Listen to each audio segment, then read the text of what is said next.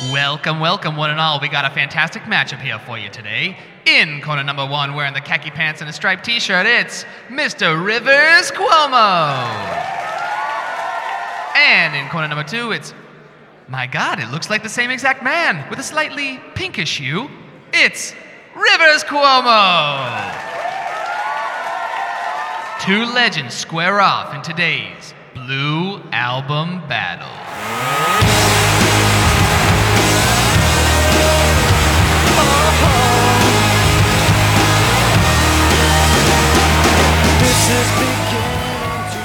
Hello, everyone, and welcome back to the Blue Album Battle, the podcast where we peer into the music of the 90s through a blue album tinted lens. But maybe we should say a pink tinted lens That's today, right. Chris. It's a special day. It really is. I could not be more excited. This is probably the most even matchup that we have ever had.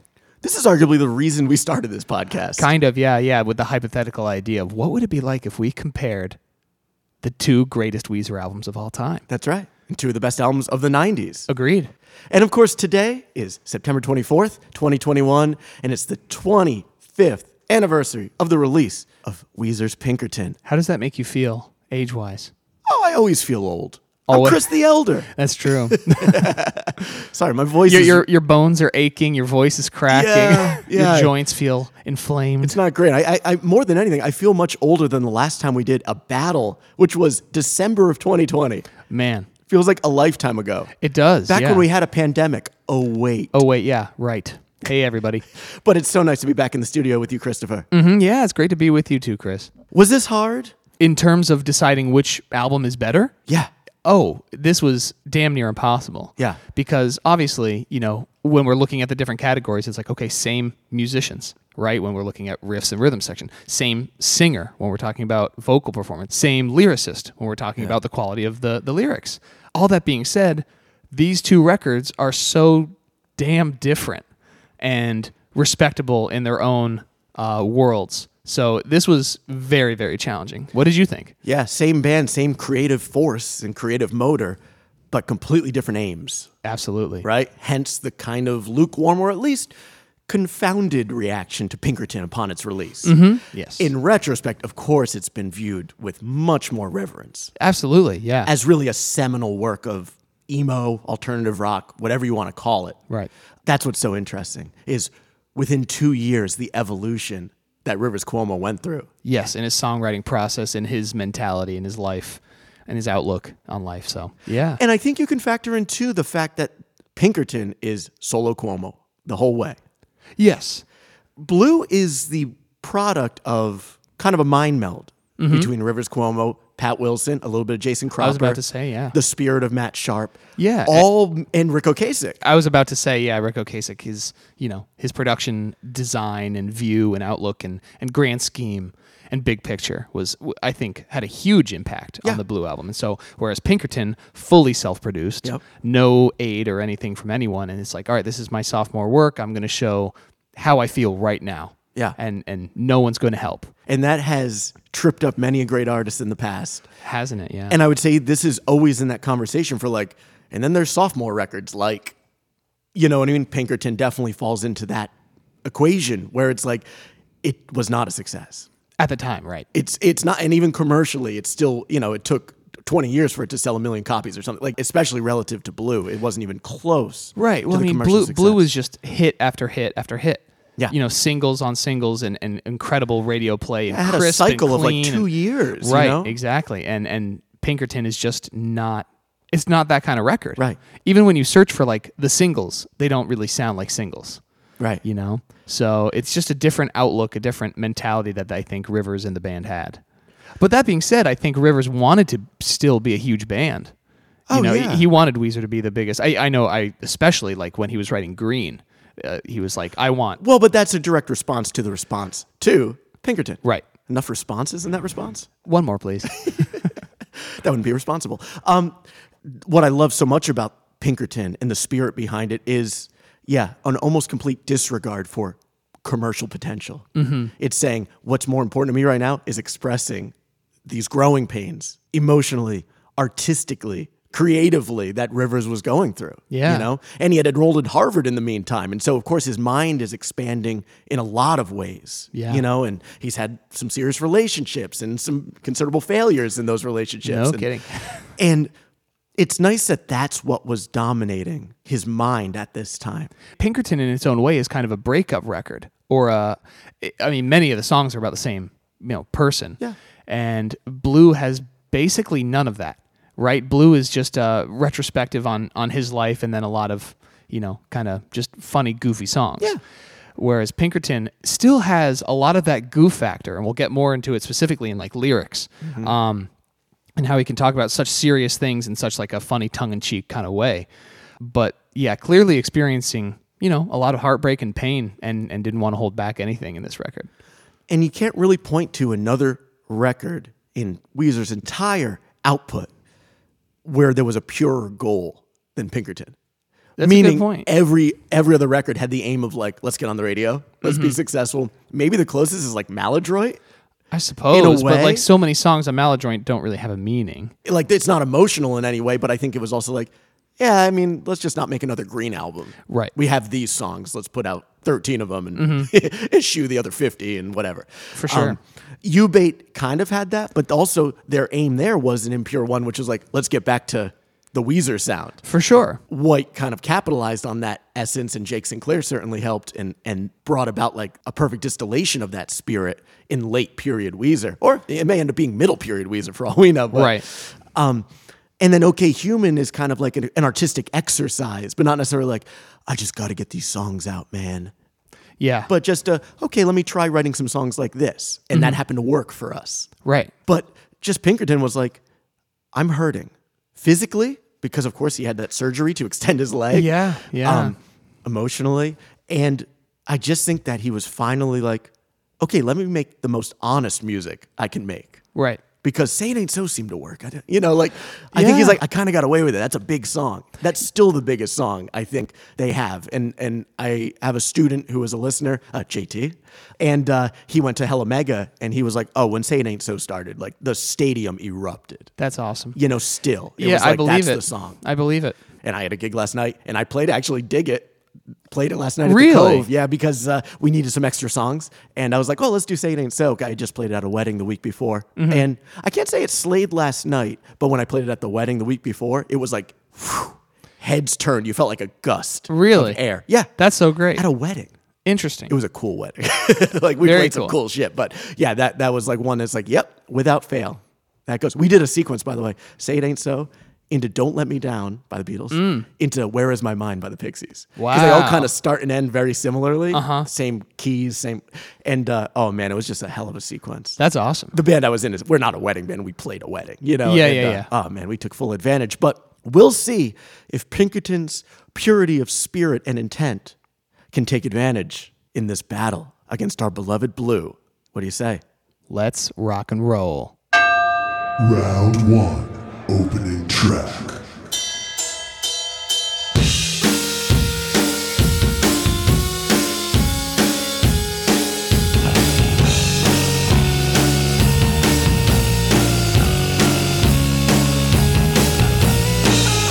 I'm tired, so tired. I'm tired of having sex, so tired. I'm spread so thin. I don't know who I am. Oh. Monday night I'm making gin. Tuesday night I'm making men. Wednesday night I'm making Catherine. Oh, why can't I be making love come true?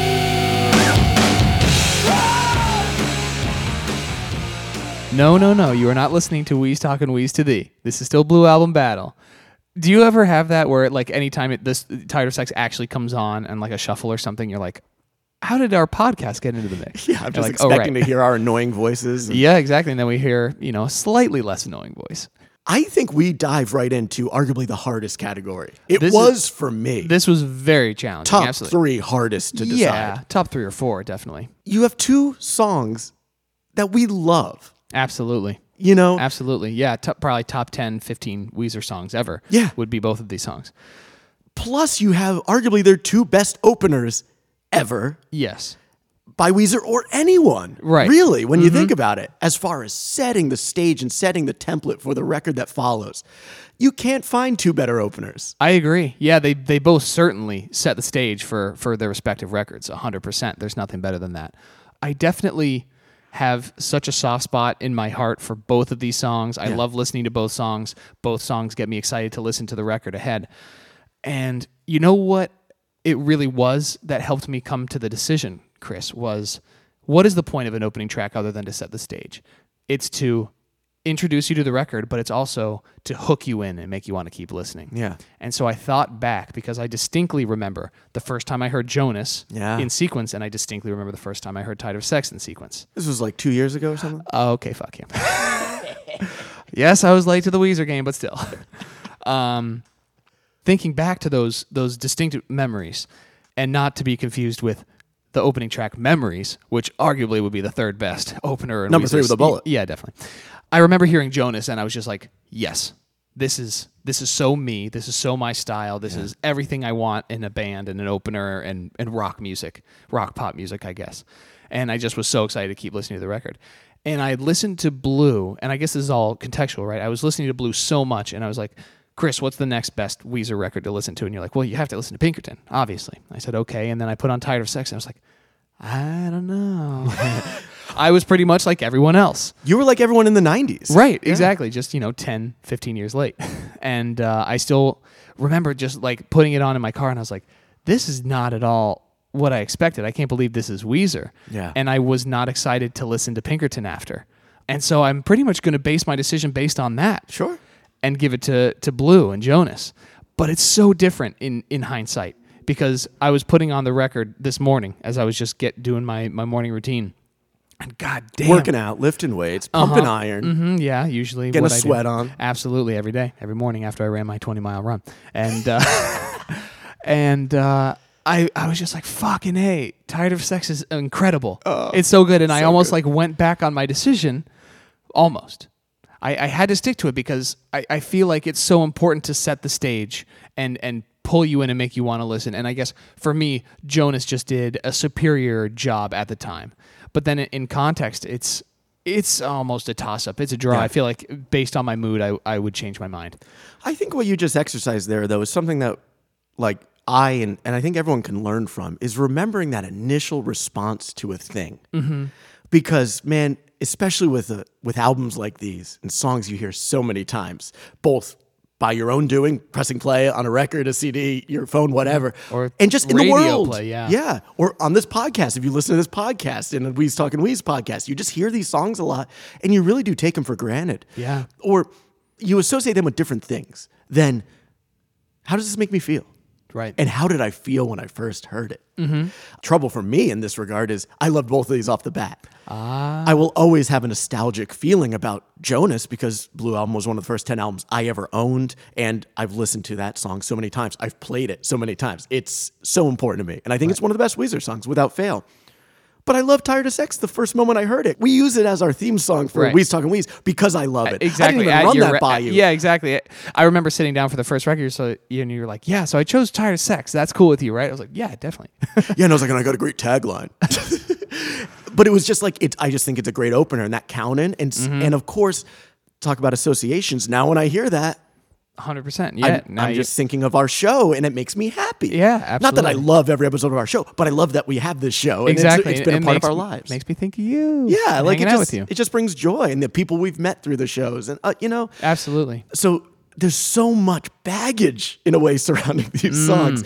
So what I had to do was say, Did you have to try to separate? yes, I need to intellectualize this. And of course, that's what this exercise, this show is all about. Because we're both superior intellectuals. Or geeks. I don't know. Either way. We're superior geeks, that's for sure. I do Tomato, know tomato. that. Oh, I mean, yeah. Oh, God. So, let's break it down, though, lyrically, right? I'm tired, so tired, I'm tired of having sex. That's one of the best lyrical openings to any record ever, as far as I'm concerned. Talk about a thesis statement. Yeah, it certainly knocks the socks off. Grabber. You're just like, wait, what? Yeah, and things like that, I've talked about it in the past, but like that means the world to me. Opening strong. Exactly. A song, and even better, a record, you know? So I just think that's great. And what I think about Tired of Sex is that it just delivers on its thesis so well, Yeah, agreed. right? Lyrically speaking, and of course, Rivers' vocal delivery Oh, man. of that song. Great solo. Yeah. Like, But probably even the- just talking lyrics, because I Okay. definitely want to get to the music. I think that's really important. The thing with My Name is Jonas is, I mean, I know all the words to it. right. I still don't know really what the hell he's talking about. Yeah, right. What is? There's who- even words that I'm like, wait, what is he saying there? who What is Weepeel? What? Yeah, who's Jonas? Who is Weepeel? Yeah. I do think that, there's some confounding lines like, which you take it out of context and you just say it. The driver said, "Hey, man, we go all the way. Of course we were willing to pay." Yeah. Like, what the hell does that mean? Yeah. It's ridiculous. The workers are going home. I know this is kind of describing a job site and there's a reference to a foreman and but still it's like, this is an empty song lyrically. Yes. It's charming as hell. I love the words, Mm-hmm. but they don't mean anything, and they don't mean anything to me. So lyrically, got to go with Tired of Sex. Turn to the music. Jonas has the iconic Cropper Pen arpeggio, of course, like one of the great things in Weezer's music, right there. But Tired of Sex has Sharp's bass line, Mm-hmm. which also, you hear that, it's very distinctive. I don't think it's as well known as Jonas, No, certainly not. but it's arguably just as effective within this song. Yeah, and I love it at the end too. Like right after the breakdown, the boom. Oh my God. It's like a count-in with a glissando. Yeah, it's incredible. Oh my I God. love. We'll talk more about the rhythm section, but I for sure. love his bass tone in Pinkerton. Absolutely incredible. Out of this world. Bring in the Electrocomp monophonic synthesizer line. Another like, okay, this is a new sound. I know they use some synth on Blue, but just the This tone is of so it. in your face. Yes. And it's so cool because they never use it again in the record. I know, isn't that fun? Well, Get You, I think, has some of it, like I blended in. But yeah, no, it's true. You know So what I mean? Like you never hear another melody played on that instrument, which is really surprising. Right. You know, they were pretty sparse and decisive in how they used it. Sparse, like the monophonic synthesizer they were playing. Precisely. Easy for me to say. Add to that one of Rivers' most passionate guitar solos of all time. Agreed. Fiery. I'm very glad you brought it up.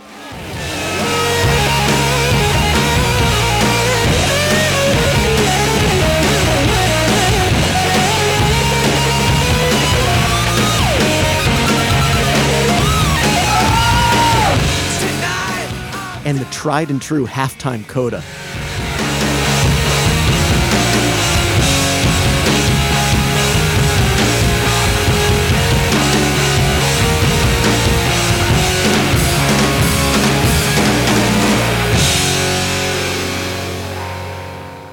Musically, it's really It's a tough to superior argue. song, yeah. I got to give it to Tired of Sex. Love it. Love it. I think you made a great decision. Don't question you whatsoever. I'm shocked. I'm happy to hear that because I don't recall you having nearly as much affection for Tired of Sex as I do. I don't know. There was something. It was really interesting you said that. It was something about listening to it this morning. And I was just like, God damn, this song is good. Yeah. Especially, yeah, all the aspects you just brought up, like, Matt Sharp, like the whole band Yeah. is on 10. Like they are all maxed out to Oh my their God. full potential in this song. And to maximize this discussion and the potential of this discussion, we're adding in a wrinkle to this battle. We reached out to you, the listeners, on Instagram, on our story, and posed every category up to you all, and just to see where you were at. Not to influence our take or anything. In fact, I'm sure Chris never looked at these. Is that true? I didn't even know you did this. Yeah. What? Did you get a lot of responses? We got a decent amount of responses. We don't really have that big an Instagram following. Not but really. We got a lot of nice insight, and basically it was round one, Jonas versus Sex. Who wins and why? Mm-hmm. And people respond. So part of this will be a lot of Chrissy guess this, because Oh, boy. who do you think won, Sex or Jonas, among our listeners? And was it close? Among our listeners, I'm going to say Tired of Sex won, Yeah. but it was close. Very close. Very, very close. Like 53-47, like very close. Oh, wow. And some of you all, wonderful insight here. Let's share some of this. Sam Halis, he voted Sex, calling it a sonic manifesto explosion. That's a great way. Great way to put it. I love it. Sean Dammit went with Jonas by a millimeter, saying it was a better vocal melody. Can't argue with Yes, that. 100%. Cam Wayne Carlson says, while I love Tired of Sex, Jonas was the first song I'd ever heard by them. So, Yep. There you go. Boom. Yeah, right there Emotion. with me. Gabe Zero went with Jonas because of the opening, the unique harmonica solo, right? Yep. Cool. And the Workers Are Going Home section, which is just such a glorious section, especially live. As pointless as those lyrics are, yeah. I mean, I remember freaking out when we went and saw them in Albany and hearing them open the concert with that and just screaming that. So I freaked out because Bell couldn't play the goddamn arpeggio. I'm just joking. It's a great moment, live and otherwise. yeah, thanks, Jason.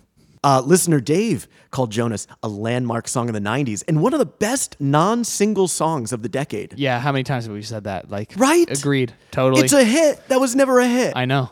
And lastly, Boy Named Goon went Jonas 100% and thinks no other one would have been a better opener for Pinkerton. Christopher, your thoughts? I love Boy Named Goon, but No other one is the opener. I know. I don't know. I certainly disagree with that, unfortunately. But And I love no other one. right, it's a great one. Yeah. They're all great. But yeah, interesting choice. Goon. Interesting choice. Speaking of songs we love, we have a 1-1 tie going into round 2. Heart songs. Round 2. Heart songs. Yeah, what he just said.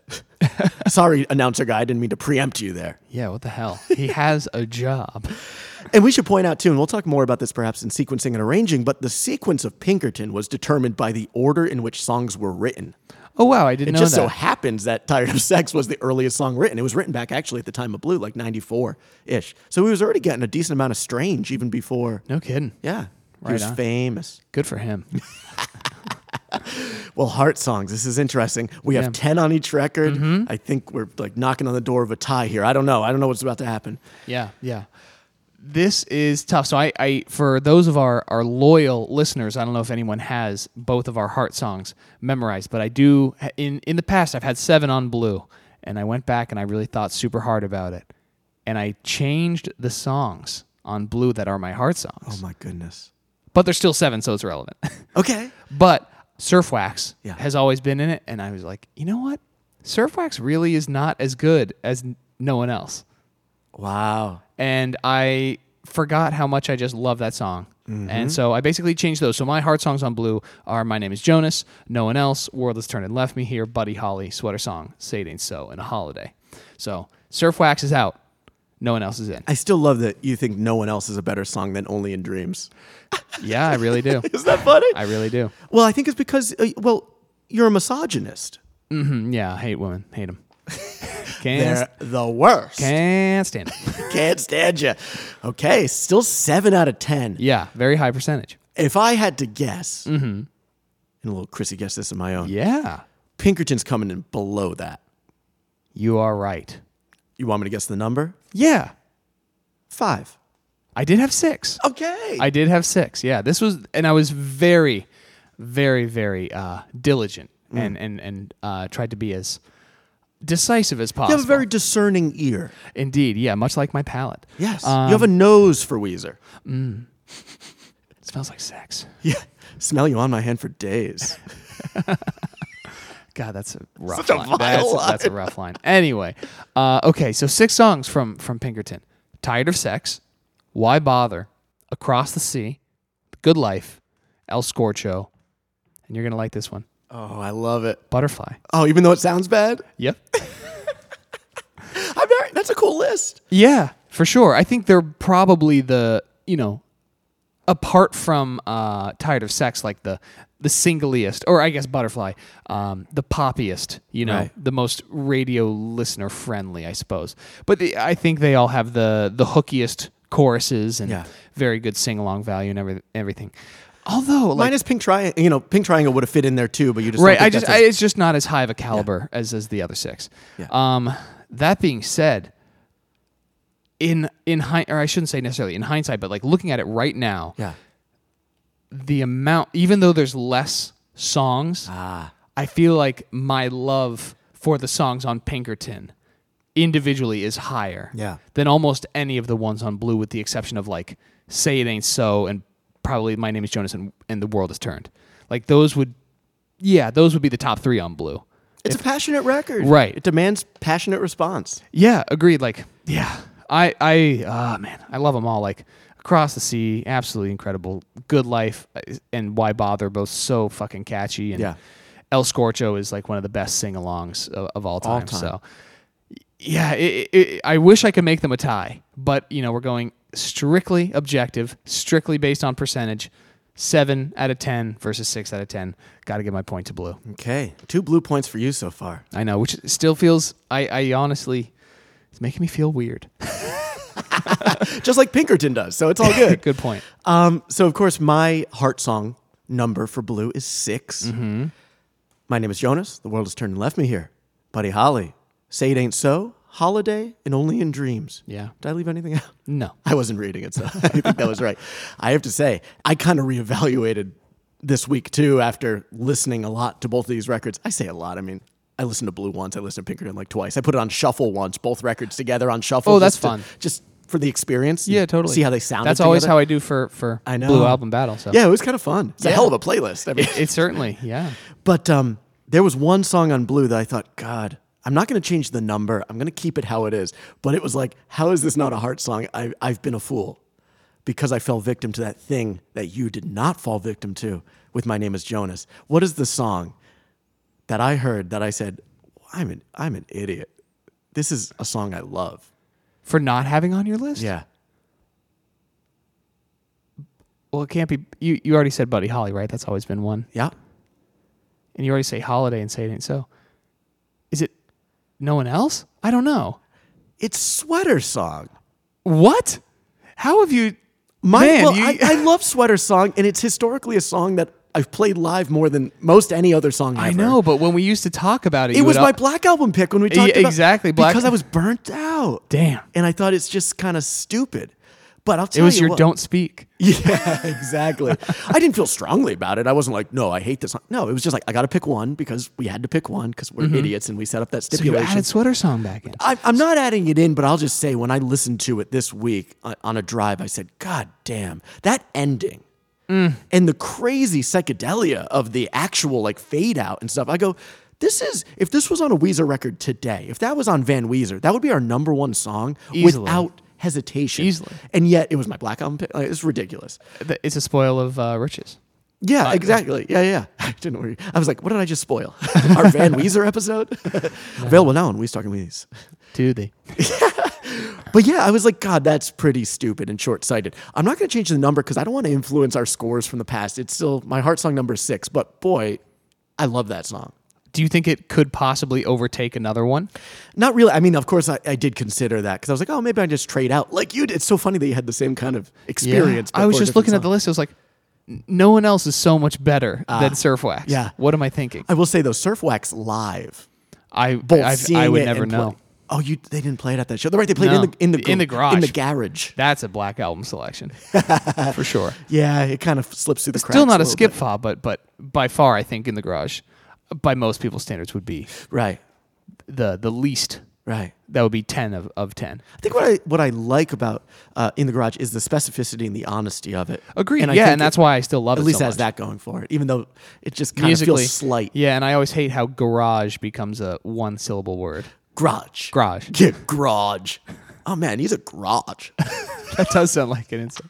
You know what? We were joking around. This is totally irrelevant. But you know what the greatest insult to anyone is? It's like bro to the max. Like when you're insulting someone, it's jabroni. Oh, I love Girona. That's a rock.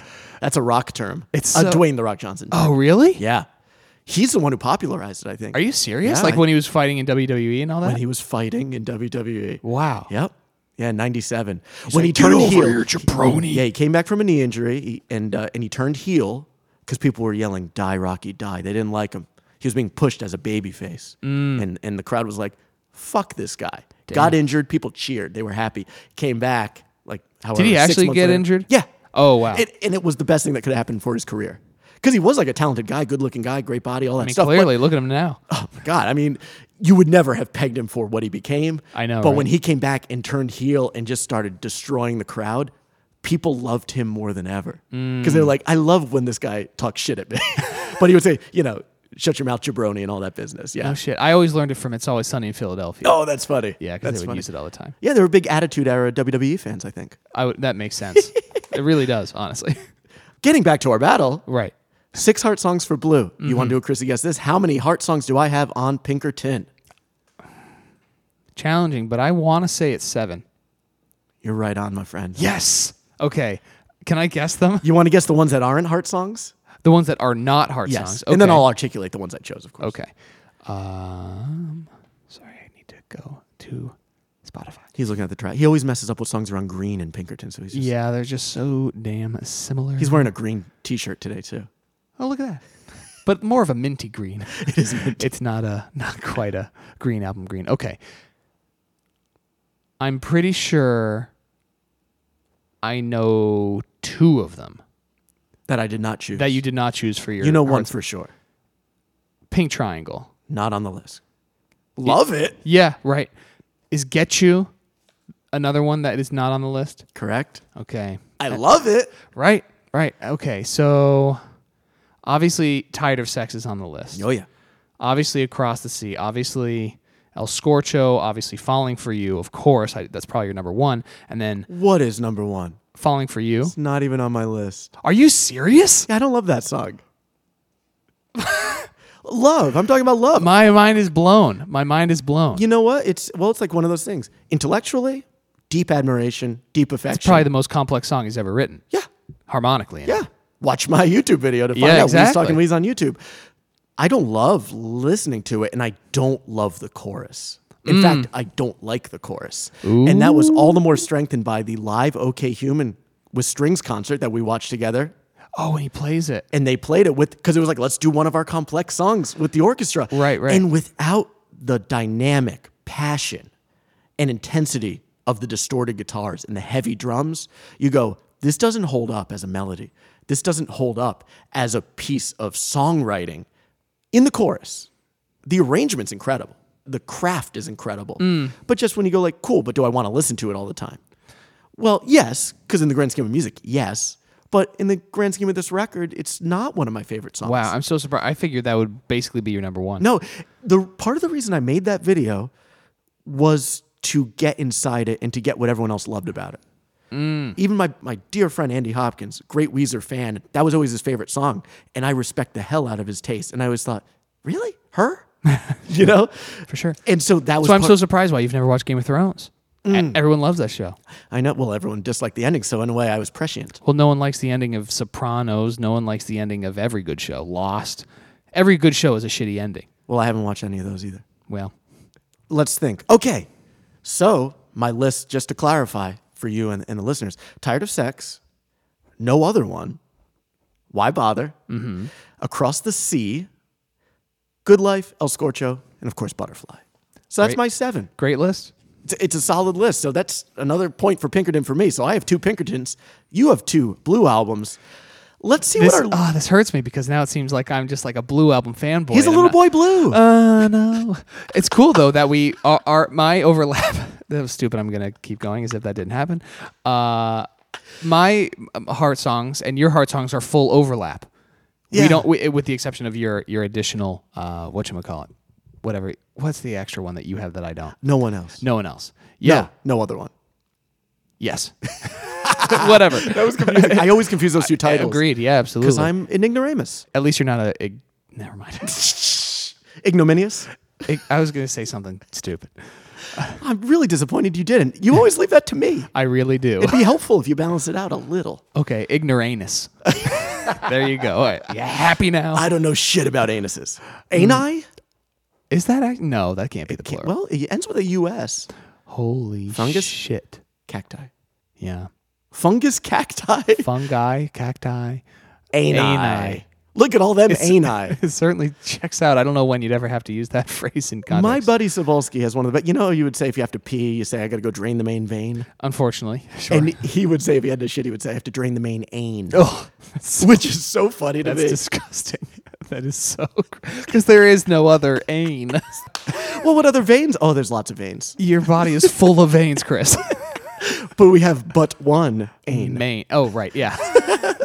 This is a stupid conversation. God, get us out of here. Well, the listeners can get us out of here because I want to hear Thank God.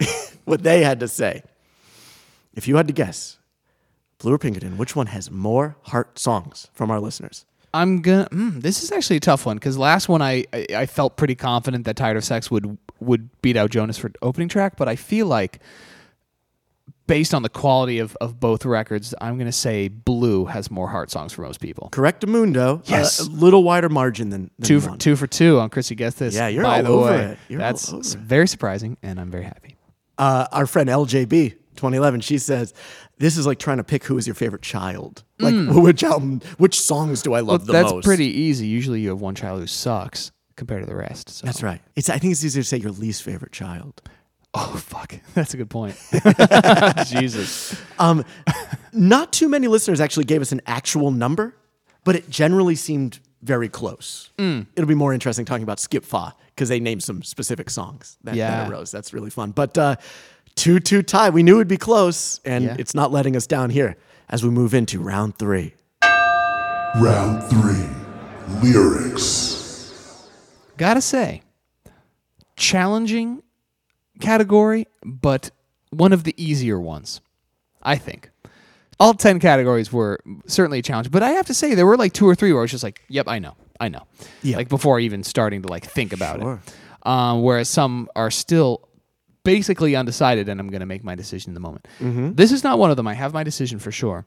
But I think at this time, Rivers was, in his own way, he's got this yin and yang, right? He can state his case very simply or have a very tongue-in-cheek way of talking about a very serious issue so that it doesn't come off as too serious. He can be like a little funny, but then at the same time, he'll say these funny statements that have so much gravity, but you're just like, why the hell would you ever say that? Like, holy sweet goddamn. Like, you know what I mean? Like, I find that one of the greatest lyrics in Pinkerton. Yeah. Because... Me too. Yeah, it's just a stupid, funny way. Like, whoever says that. And then same thing, what's with these homies dissing my girl? Yeah. You know, that's so stupid, but at the same time, you're like, yeah, what's up with these assholes talking shit? What is up with these homies? Why do they have a front with me? You know, it's like no one talks like that except Rivers Cuomo. Yeah. And I'm sure he doesn't talk like this in life either. Right. You know, this is just him. We know he doesn't like people who say like too much. That we can discern from Well, he Pinkerton. does get infatuated with them all the same. Crazy, right? Yeah. All that being said, I find the lyrics. This is challenging because I feel as though the lyrics in Pinkerton are more heartfelt. They're more honest. They're more raw. They're more emotional. They're more painful, and oftentimes more funny when they need to be. But the cringe factor in Pinkerton is so much higher. And in certain songs like Across the Sea, like that song is pretty gross in hindsight. It definitely makes me feel, I don't know, just, it makes me feel weird. Yeah, I think it has that effect on a lot of people. Yeah, absolutely. And especially like from the second verse of Pink Triangle when he says, when I found a good old-fashioned girl, then she puts a smile on my face. Everyone's a little queer. Oh, can't she just be a little straight? Like that is that's Talk about a little straight. That was the straightest reading of the yeah. lyric ever. Sorry, No, I but like loved it. that's borderline unacceptable. I Yeah. just in hindsight, right? So like with cancel culture now, like that seems like almost not cancelable. He's not being a bigot or anything, but at the same time, it's like who are you to say? And I get he's literally trying to be tongue in cheek because like especially in the 90s, like everyone's a little gay, right? Yeah. Can't Well, you and he just also be a little said straight? she would never go with me if I were the last girl on earth. Right. So then which is great. It's all because- playful and self-deprecating. Right, in that yeah. way, yeah. He's like, I'm not trying to make you straight. I'm not, all that because it's like you wouldn't like me even if I was your Exactly. type. I think there's nuance, but I think at face value, there's probably a half dozen lyrics on Pinkerton that you go like, well, we really shouldn't have said that, or he wouldn't say that today, or you know what I mean? Right. Yeah. But to me, I'll take honest, unbridled clarity and playfulness and whatever from an artist any day over guarded, generic stylings, 100%. Yes. I mean, I think Pinkerton's whiny, and I think Pinkerton plays fast and loose with the line of decency Yeah. way more than Blue. Oh, absolutely. But in order to make great music, And I think blues great music, but in order to make like a great statement, a grand statement, an honest statement, you kind of have to do that sometimes. Absolutely, because none of us are perfect. None of us are 100% politically correct. You know, Yeah. we all have wants and desires, and yeah. I would kill love for the warts and all music from Rivers right now. Warts and all, like be ugly. Yeah, he hasn't done it in a long time. Right. So to me, it's a great gift and a great advantage of Pinkerton with regards to Pinkerton versus Blue on a lyrical front. So I'm getting the sense that Little Boy Blue strikes again here for you. No way. Oh, okay. Not even close. Okay. It's not even close. Because it felt like where you were heading. No, I just wanted to bring attention to the fact that it is pretty cringeworthy and has not necessarily aged that well in that it is borderline unacceptable. Oh, I use the word cancelable in my notes here. I completely agree. That's Right. the mark against it. It doesn't work for everyone. But does he cross that line in a grave way? Not really, I don't think. And the passion and, like you said, the transparency and the vulnerability that he was willing to put out there, and the humanity of the lyrics of every song basically. There's no competition. No competition. It's Pinkerton all day. Yeah, same, for sure. On most every front. Maybe the one lyric that does offend me is we kind of referenced it earlier in passing, but the butterfly lyric where if I'm a dog, then you're a bitch. To me, it's just like, well, that's just mean. I know.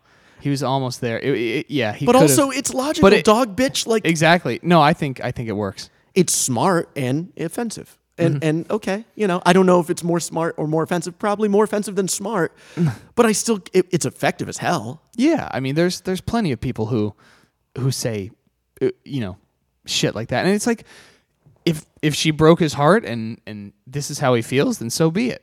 He's allowed to say how he feels about other people. Well, that's funny because it's like that's a song about him kind of messing up a romantic situation, right? So then, right, a very delicate thing. Mm-hmm.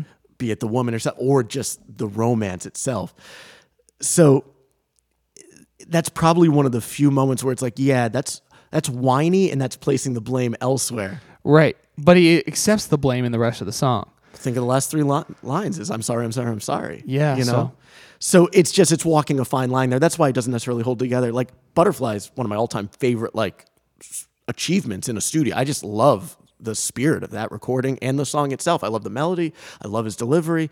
That's just the one line that I go like, God, if not for that line, I'd cover that song. Mm-hmm. Like myself frequently. You could change it. You could be like, if you're a dog, or if I'm a dog, then you're a snitch.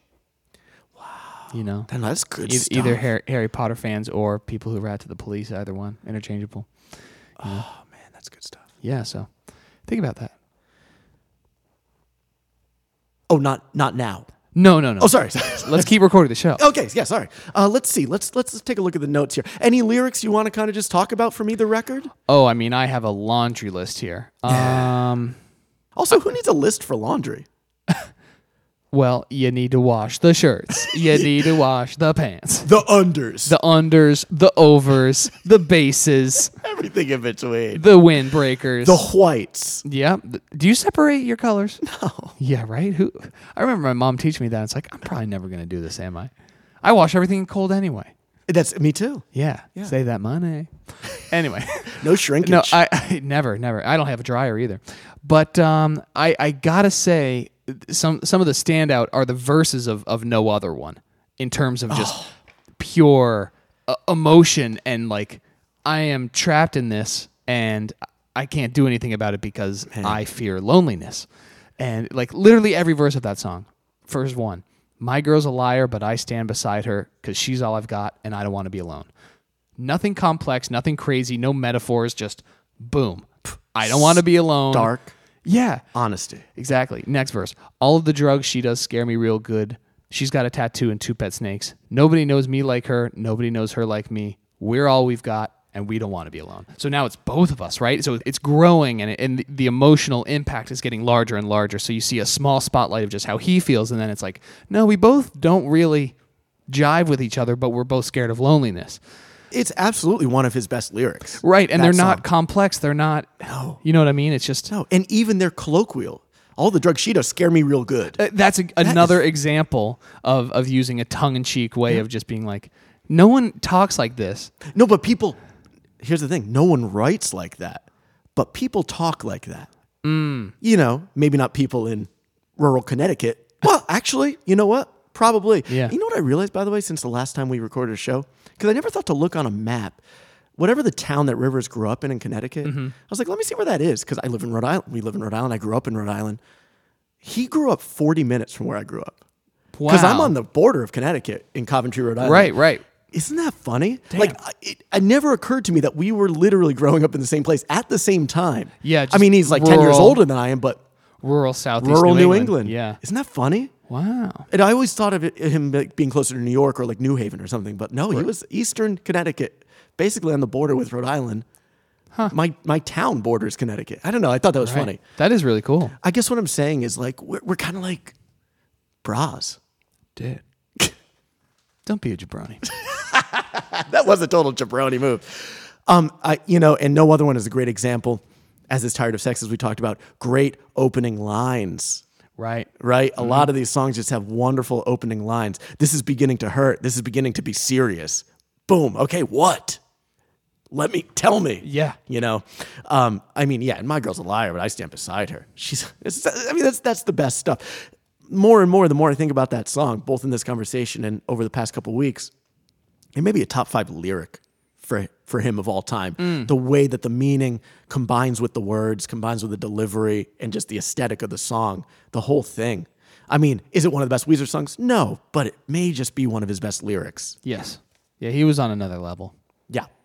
There's also silly ones, though. When I look in the mirror, I can't believe what I see.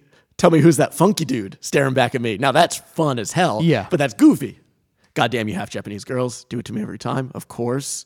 And Why Bother is probably the worst, just like poetically on the record as far as opening, and maybe just generally. But I Know I Should Get Next to You. You got a look that makes me think you're cool.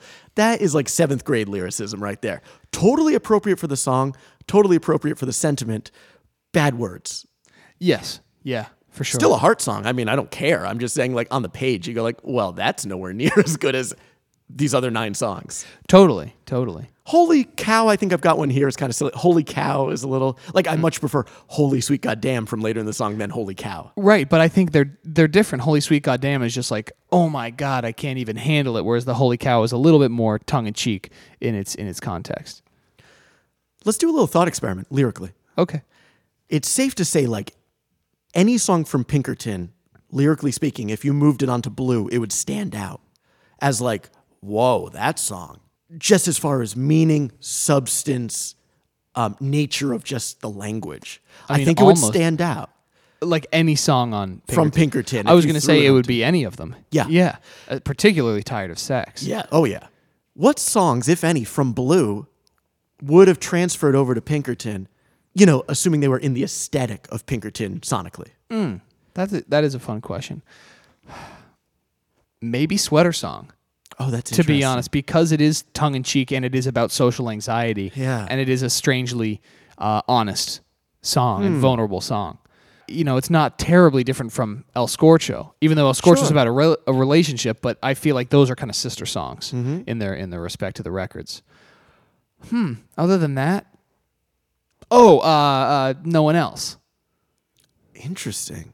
Just a song about a relationship, about jealousy. Right. Yeah, because of theme. Yeah. Yeah, I feel you.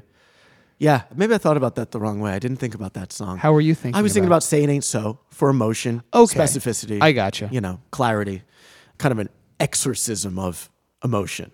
Yeah, I think Say It Ain't So is far and away the most emotional song. Yeah. So that's why I think lyrically that would fit in nicely. I think In the Garage because of the detail. Because the picture he paints is not dissimilar to El Scorcho in the picture he paints of going through someone's room and all that kind of stuff. Oh, talk about cancelable. Yeah, that's so creepy. Yeah, right. That's exactly. It's like, maybe don't do that. Yeah. And then maybe Only in Dreams. Maybe. I mean, it's a song of yearning. Yeah. It's a song with some vivid language. Sure. So You then we know? have a decent bit of... A decent amount, maybe like half the record. Yeah. But like Jonas would never fit. No. Oh, World Has Turned is maybe number 1 on that list. If you think about that, just made Love to Your Sweet Memory 1,000 times in my head. Like, yeah. Oh, just- actually, yes, absolutely. You said you loved it more than ever. Mm-hmm. I mean, phew. But maybe you didn't. Turns out you didn't, or else you'd probably still be having it. Right. Yeah. So yeah, maybe more than we'd think. But I think any song on Pinkerton would stand out as maybe a lyrical highlight on Blue. Yes. It's almost hard to distinguished because every sheet of the lyrics is yellow. It's all highlighted. Yeah, right, exactly. It's all standout. And just to reiterate, I like the lyrics of Blue. Blue has won this category many times in the past Yes. in battles. Because these are both great lyrical records. Yeah. Easy to do when you're going up against Anthony fucking Kiedis. Well, that guy's pretty smart. Talk about a guy who should be tired of sex. Oh my God. That's why he wears the kilt so he can air it out. Oh, that makes sense. It does make sense, doesn't it? Plus, he's moving around on stage. You gotta let the boys breathe. You gotta let him breathe. He's a sweaty man. Well, he goes from the sock to the kilt. Right. Do you think he wears a sock under the kilt? You would see it dangling. I was just thinking the same thing. Serious tubage in every sense. Let's see what our listeners thought. I'm actually curious about this. I would assume Pinkerton will win for our listeners, but It did win by a wide margin. yes. I posed this as the painful versus the painfully naive in kind of the binary that I presented, to which Sam Halis said, "Give me pain." And Richard Monham replied, "In pain on Pinkerton." He's Yeah. British. I should know. Can you say "in pain" on Pinkerton in a British accent? Well, what kind of British are we talking? Posh or Cockney? Or Well, I know he went to the I am Brixton Academy to see them, so yes, wherever that is. I'm in pain when I listen to Pinkerton. As opposed to Sounds somebody's just like him. like Michael Caine would be like, every time I put on Pinkerton, I'm in pain. It hurts me. I think he says that line in Hannah and Her Sisters. Yes. I thought it was Batman Begins. That's when Batman would have ended. Christopher Nolan puts it that way. Bruce, have you heard El Scorcho yet? This is You know what his favorite Weezer song would be?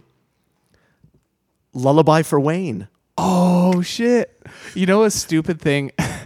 Okay, ready? Say, in a British accent, like a Cockney British accent, say, my cocaine.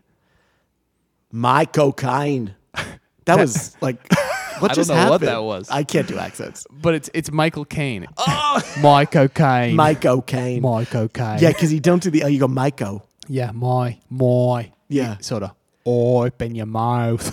And That got a THs little are Australian, S. but it's okay. Yeah, you're really good at accents. I admire that. Thanks, buddy. Couple other listener stuff. We're Hit talking me. about words, and that's what I say. Hit me with it. Dylan Winthrop pointed out that Blue has more diverse topics, but Pinkerton is more emotionally stirring. Yes. And that feels pretty Yeah, that's spot on. agreed. More diverse topics, absolutely. While the Paranoias was a little more split, saying, Painful is much more engaging, but I like surfing too. Yeah. Totally. Fair. Blue, for there's certainly emotional songs in Blue, but Blue really is a feel-good record. Feel-good. And Pinkerton ain't. Yeah, I think that we've pointed out in the past, but there's more darkness on Blue than we think. It's just in such a colorful, sunny sheen. Yeah, bright blue sky.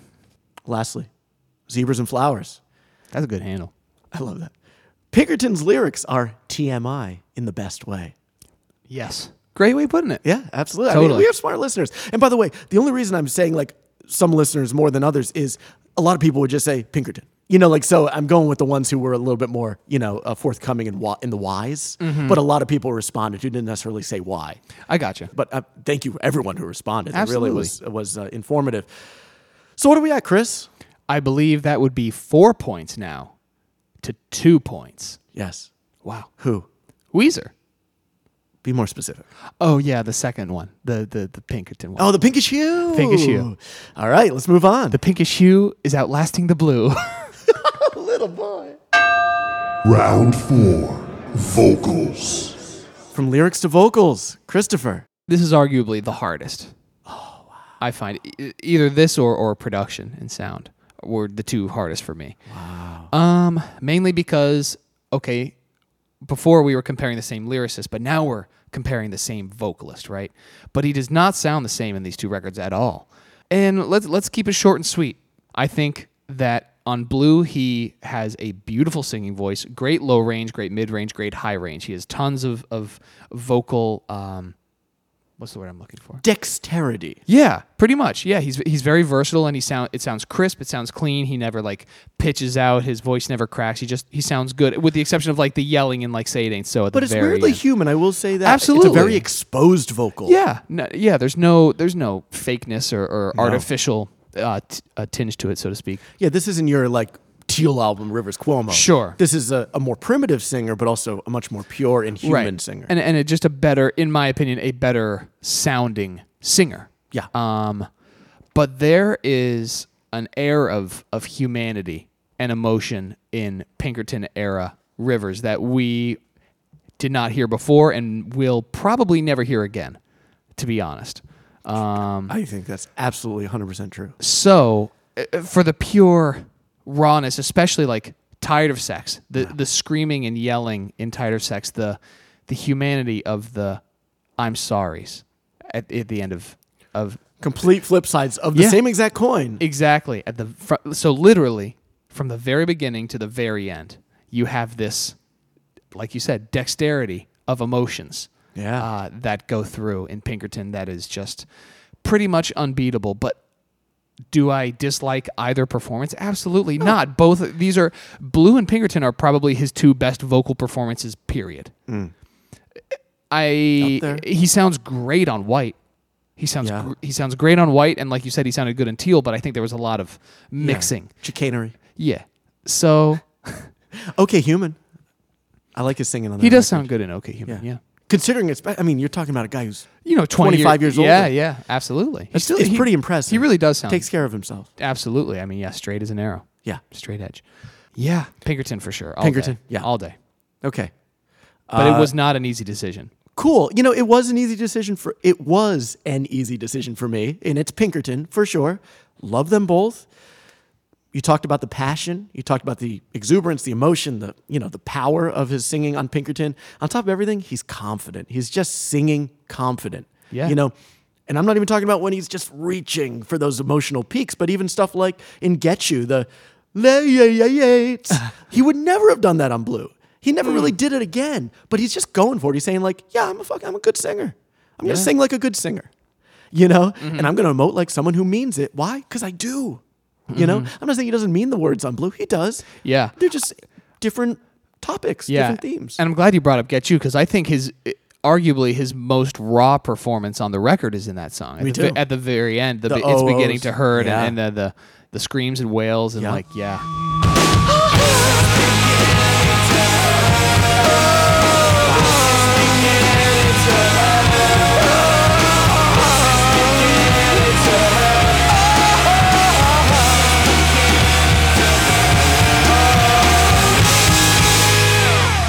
That's his John Lennon Plastic Ono band Primal Scream Therapy, evoking that passion, that energy, that emotion. Yeah, and I mean, if we're talking about vocal performance, the backing vocals. We got to talk about them. The backing vocals on Pinkerton are just so much more human, and I think the harmonies in the backing vocals in Blue are also fantastic. Incredible. Yeah, but it's mostly harmonies, right? There's not a huge amount of call and response in Blue. Okay, call and response, true, right? Because Pinkerton really utilizes that a lot, especially in last choruses. One of my favorite aspects of the record are the call and responses. No Other One, Why Bother, which is one of my favorites. Where the waterfall effect. Well, that's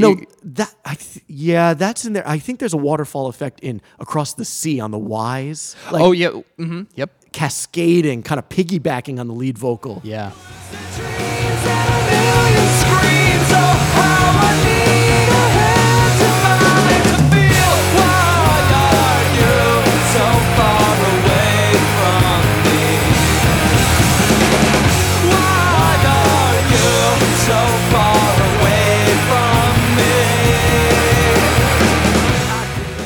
No, the cool thing with Why Bother is when it goes into the final chorus, the backing vocals actually preempt the main vocal. So it's not a call and response, it's a response and call. Why bother? It's gonna hurt me. It's gonna kill when you desert me. This happened to me twice before. You won't have to do me anymore. Why bother? It's gonna hurt me. When you desert me. Why bother? It's gonna hurt me. Why bother? It's gonna hurt me. Right? And so I think that's so clever. Yeah. And also the looseness, the arranging is precise. The singing and performance is loose and very in the moment. Yeah. That's the type of thing you can only achieve with three humans around one mic singing together. And that's how they recorded vocals on Pinkerton. That is most certainly not how they recorded them on Blue. Right. But that is how they did it on Pinkerton. And it shows because you had to be perfect and none of them were. And they left it. Yeah. But their intention was absolutely pure and perfect, meaning like, here's the part. The execution of it was left to the spontaneity of the moment and feeding off one another. Yeah. And that stuff, you can't approximate that. You can't fabricate that. Agreed. And I think you sing bigger when you're singing with others, Yes. right? Yes. You just do. 100%. Another constant between both records, falsettos. Matt Sharp falsettos. One of the great missing pieces of modern Weezer is that, Yeah. right? I love Schreiner and Bell's singing. They still do great harmonies. The band is still very harmony-centric. They're always doing interesting things vocally. But that falsetto aspect. Yeah. And a lot of speaking, just Yeah. like talking. And Yep. Oh, yeah. Just vocalizing. yeah, like what's the beginning of that song where it's like, check me. Yeah. Yeah. That's at the beginning of The Good Life. Good yeah. Life. And the cool thing is the falsetto vocal doublings, which of course, most famously on Say It Ain't So, for sure. Actually, that was one of the best things at that wedding. We were playing it and we hadn't really rehearsed it much. Maybe we played it once, like a month before the wedding. And we were kind of faking through it. But Steve Johnson from our Maladroit episode, my dear friend, was playing bass in the band. And I start singing and he's singing the falsetto above me. We did it in unison. The Oh, verse wow. of Say, and I wasn't expecting it. And I just like looked over. I was like, yes. That's sick. I've never done it with that. You know, That's awesome. And it really added a lot. So nice job, Steve. I know Love you're it. listening. It expands here, though, into vocalizing not just with Rivers' lead singing, but also with some of the lead guitar work.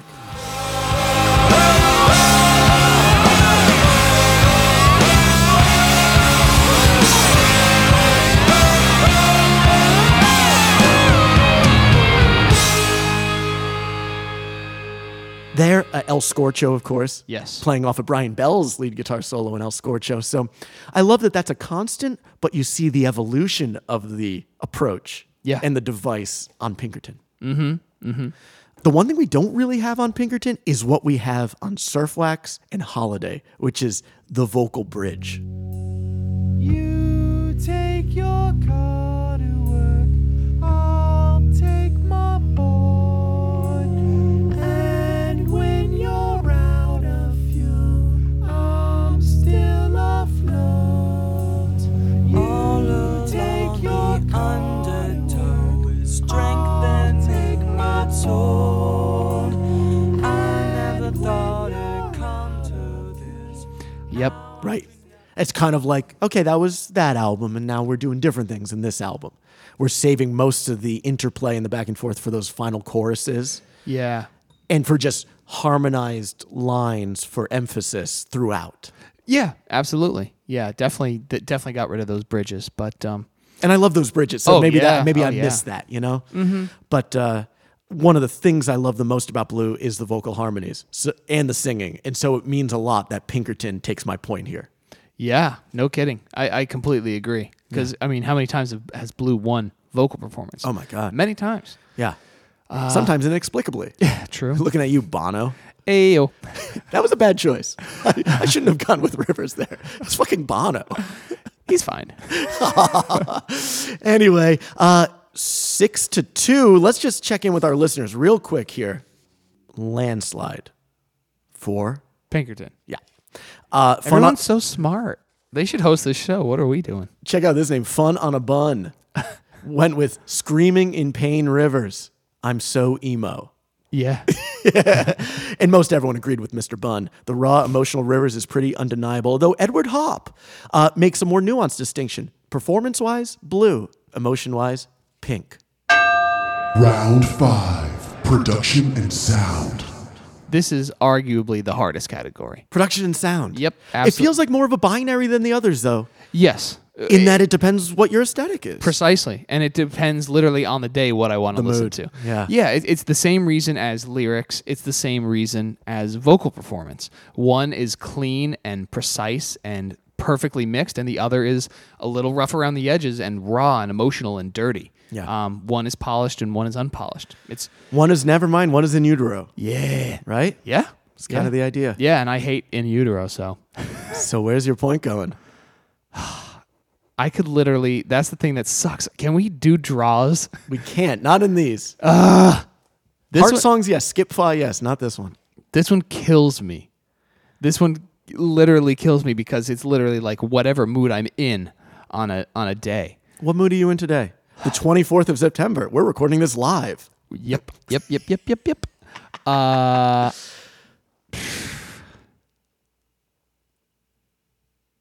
I'm gonna go with Blue. I knew you would end up there. I didn't think it'd be that hard for re- you. I mean, I really do love how both records sound. Cool. I do, but it's funny because like in my headphones, like in my high quality headphones, they both sound really good. But in my car, Pinkerton kind of sounds like shit. And I don't know why, but Blue still sounds good. Yeah. So that part is kind of interesting. I've had friends complain like, "What is this? It's too fuzzy. Like it It's sounds certainly raw." fuzzy, but I mean that's the point. And that's Absolutely. the aesthetic, and I think that's what so many people love about it. But I guess like in terms of like a high quality, well mixed record, in terms of just like sonic quality and a well done job in a studio, I think Blue is superior in that way. Yeah. But that is in no way to knock how Pinkerton sounds, and I love how Pinkerton sounds. Pinkerton wouldn't be Pinkerton without its sound. Yes, absolutely. You know? And I'm so glad they decided to self-produce and record it the way they recorded it. So this is literally just like toss of a coin. Yeah. But I guess like trying to be as objective as possible and being like, yes, Blue is almost a masterpiece in terms of like how good it sounds and how crisp and clean and everything. So Right. And yet it doesn't always win this category. In Not fact, at all. It often loses it. yeah. But it's because this is such sterility could be an argument against it. right. Yeah, it is not fecund. Yeah. But I can't second your point because, of course, I'm going Pinkerton. Yeah, I had a feeling. Pure naturalistic intensity will take it for me every time. Plus boldness. Yeah. Like a lot of bands could make a record that sounds like Blue. It wouldn't have the songs, it wouldn't have the spirit, but a lot of records sound like Blue. Sure. There's very few that sound like Pinkerton. Of course, they were emulating bands like the Flaming Lips and more indie stuff. Yeah. With a more bold approach. But you couple that with Rivers Cuomo's songwriting and the three of them singing and Rivers Cuomo's guitar playing and Pat Wilson's drumming, and you've got something that no one else can make. And that's Pinkerton. Yep. So credit great engineers like Joe Barresi, Dave Fridman, who is the Flaming Lips producer, and Jack Joseph Puig, who mixed this record. And he's just a legendary engineer, really important engineer. It's a fascinating sounding album. Yeah. It's a bold sounding album. The tones are just out of this world. Guitar tones, drum tones, just some of my favorite sounds. Bass The tones. fuzz bass does sound really nice. Yep. Yeah. The only Man, shortcoming, you're I almost think, making me want to change my I know. mind. Well, you can. I mean, that would make it 8-2 Pinkerton. I know. I want to keep Blue in the fight. I know. We'll do it. It's fine. 7-3. What do you think the listeners thought? Blue. Pink. 66% went to Pink. Notice I'm only doing So wait. percentages when I can do it in my head. You said 66%, so there were 3 responses and 2 people like Pink. You did look at them. No. Just a guess. I have 3 comments here, though. So I was fucking right. I'm good at maths. We got another nuanced take from Edward Hopp, who went with Blue, saying he prefers refined with hints of raw. And I think that is what Blue is. Yeah, great description. I think that we kind of overstate the slickness of Blue because the guitars are slick and the drums are hemmed in and it's well balanced. But the voice is mixed pretty low. It's a relatively indie rock, radio-ready record. There's still strains of the Pixies in this sound. Sure. You know, it's not obviously not as stark as Pinkerton, but it doesn't sound like Better Than Ezra or like some other like radio-ready alternative rock band from the era. That's funny. I have no idea who that is. Oh, that's funny. They do that song Good. Wow, it was good living with you. Wow. Oh, yeah. Yeah, that song sucks. Oh, well, we'll see if Better Than Ezra Deluxe wins the Blue Album Battle when we tackle it. Who the hell knows? Who the hell knows when that's going to be? Never is what I do know. Never. Dylan Winthrop says the tone of Pink Triangle's guitar solo is perfection, while the Paranoias pointed out that Pat actually said it's expensive to sound like that with regards to Pinkerton. Like, it's expensive to sound that shitty because you hire really smart engineers who can achieve that kind of bold vision. Yeah. But it seems most of our listeners do, in fact, like it raw. Good for them. And good for Pinkerton and Blue in this case. Tie category, 7-3, heading into round 6. Round 6. Riffs. No halftime for this one because we have Weezer versus Weezer. Oh, I actually did one. Oh my God! Can I you didn't even believe think that? of it. I actually forgot about it until I just hit record. Okay. So you didn't come up with So one? what song from Pinkerton would sound good on Blue? No. What is it? What Weezer song? Oh, that's right. I forgot what it was. It's been a yeah. long What time. what Weezer song of their catalog other than Blue would fit in on this record? Okay, on Pinkerton. On Pinkerton in this case. Oh, I think I know what you went with. Can I say? Yeah. Slob? Fucking A. Good job. I'm glad we Slob did it. off Maladroit. You go slob off Maladroit. Jesus. I love slobbing off whatever I can get. If I can see it, I'm going to slob it. That's funny. Yeah. Yes, good call. I actually forgot. No worries. And for proper season 2 of Blue Album Battle, if and when that ever happens, I do have another idea for halftime that will relieve us of this Thank God. unique pain. Because It's I know hard you for me. hate it. It's hard. I don't hate it. I'm just bad at it. Right. Well, I want it to be fun. Yeah. So I do have a new idea for halftime that I'll run by you and we'll see. Because this isn't necessarily the start of season 2, folks. It's a special episode, is of course. special. But we've got like 13 records on our list that we are excited to talk about. Yes. And we have many classics that we can't wait to sprinkle in. And we do have a game plan for season 2 when it happens. Yes, we do. Yeah, But we're busy. So busy. Yeah. So many gigs. So many side hustles. Well, the trouble is I'm working as an editor now. So now I edit for a job and then I would have to edit the show. For fun, and it's almost not fun. when you have It's to- absolutely not fun. Unfortunately, and anyway, the summer's always busy for me with gigs and everything, but add to that, like, I just don't want to sit at my computer all goddamn day. Yeah. Let's wait till the winter when you don't want to be outside. Exactly. Anyway, we're in round 6. That was a good halftime. Nicely done. Easy peasy. Riffs. Okay. This was a relatively easy one for me. So, totally different mentalities again. 2 very, very different records in the way they go about the riffs. So, if I'm thinking like standout riffs in Pinkerton, solos of Pink Triangle and Tired of Sex are probably the 2 biggest standouts in terms of like some of Rivers' greatest solos ever in terms of like emotion and raw energy. What was the other one you said? Pink Triangle. Oh, Pink Triangle. Pink Triangle. What about Falling For You? It's another great solo. That is a good one. Yeah. I still think Tired of Sex is the best solo on the record. I agree.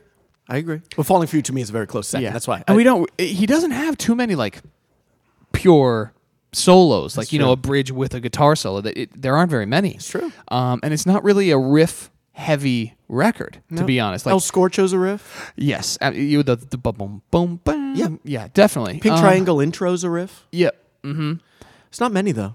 Yeah, definitely. So I think I love the emotion and I love the solos when there are solos. I think they're some of his greatest work. But I mean, how do you argue with the iconic Blue riffs of intro of My Name Is Jonas?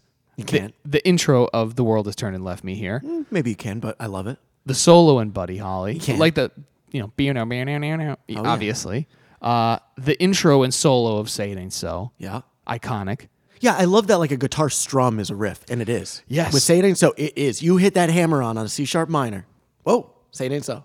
Yep. It's like undeniable, and it's like So special. universal. So unique. That's an achievement. Yeah, exactly. And so iconic in nature. And then, in my opinion, one of the more underrated is the intro and chorus riff of Holiday.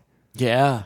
Great guitar playing, great melody. I was going to throw Surf Wax in there, like the intro, but I mean, that's just a picked arpeggio. It's good, but it's not like as good as these that I just mentioned. So, like, because of how iconic and how many riffs there are, and so how big the hits are, because of the melodic riffage, whether it's vocal or guitar. And obviously, we've had this argument whether a vocal riff is vocal performance and, musical. But it just everything I mentioned has been musical. And instrumented, so to speak. Instrumented.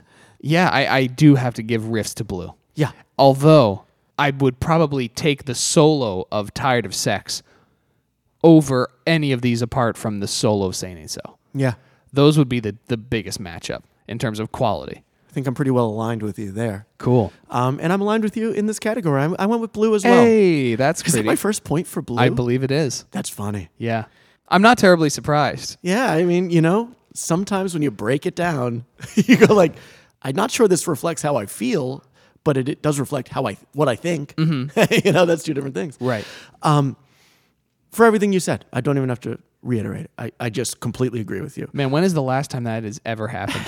Where I just take a category and I say things and you're like, yeah, I got nothing. Yeah, that's basically right. I will say an underrated riff from Pinkerton, not enough to tilt the category, but just that I take for granted, and I was so affected. I just loved so much this past week or two listening, is the slide guitar from The Good Life.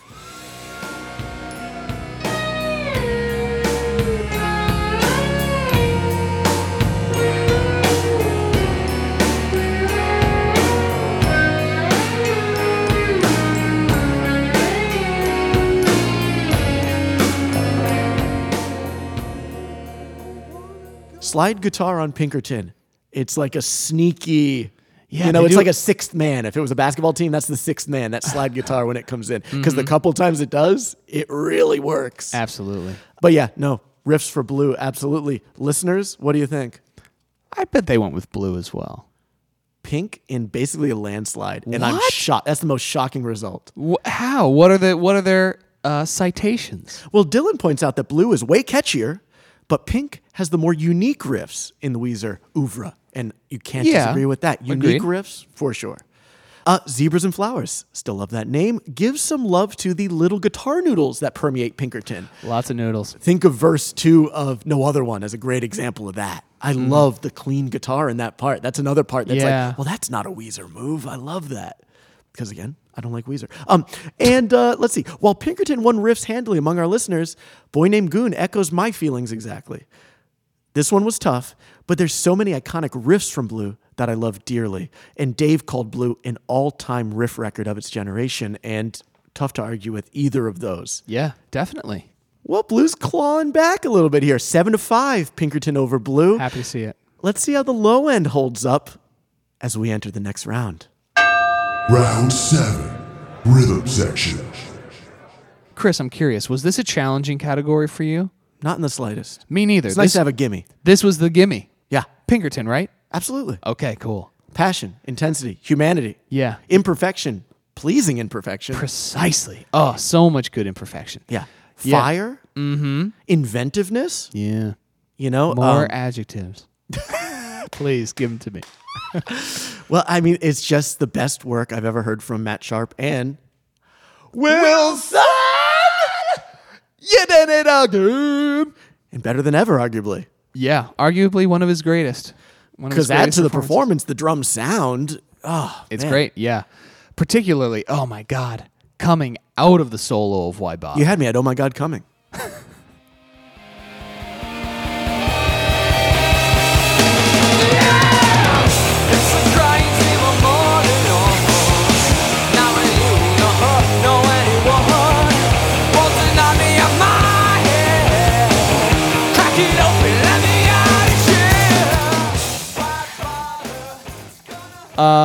Another great example.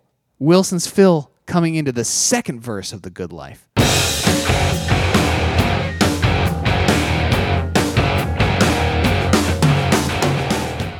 His feel is...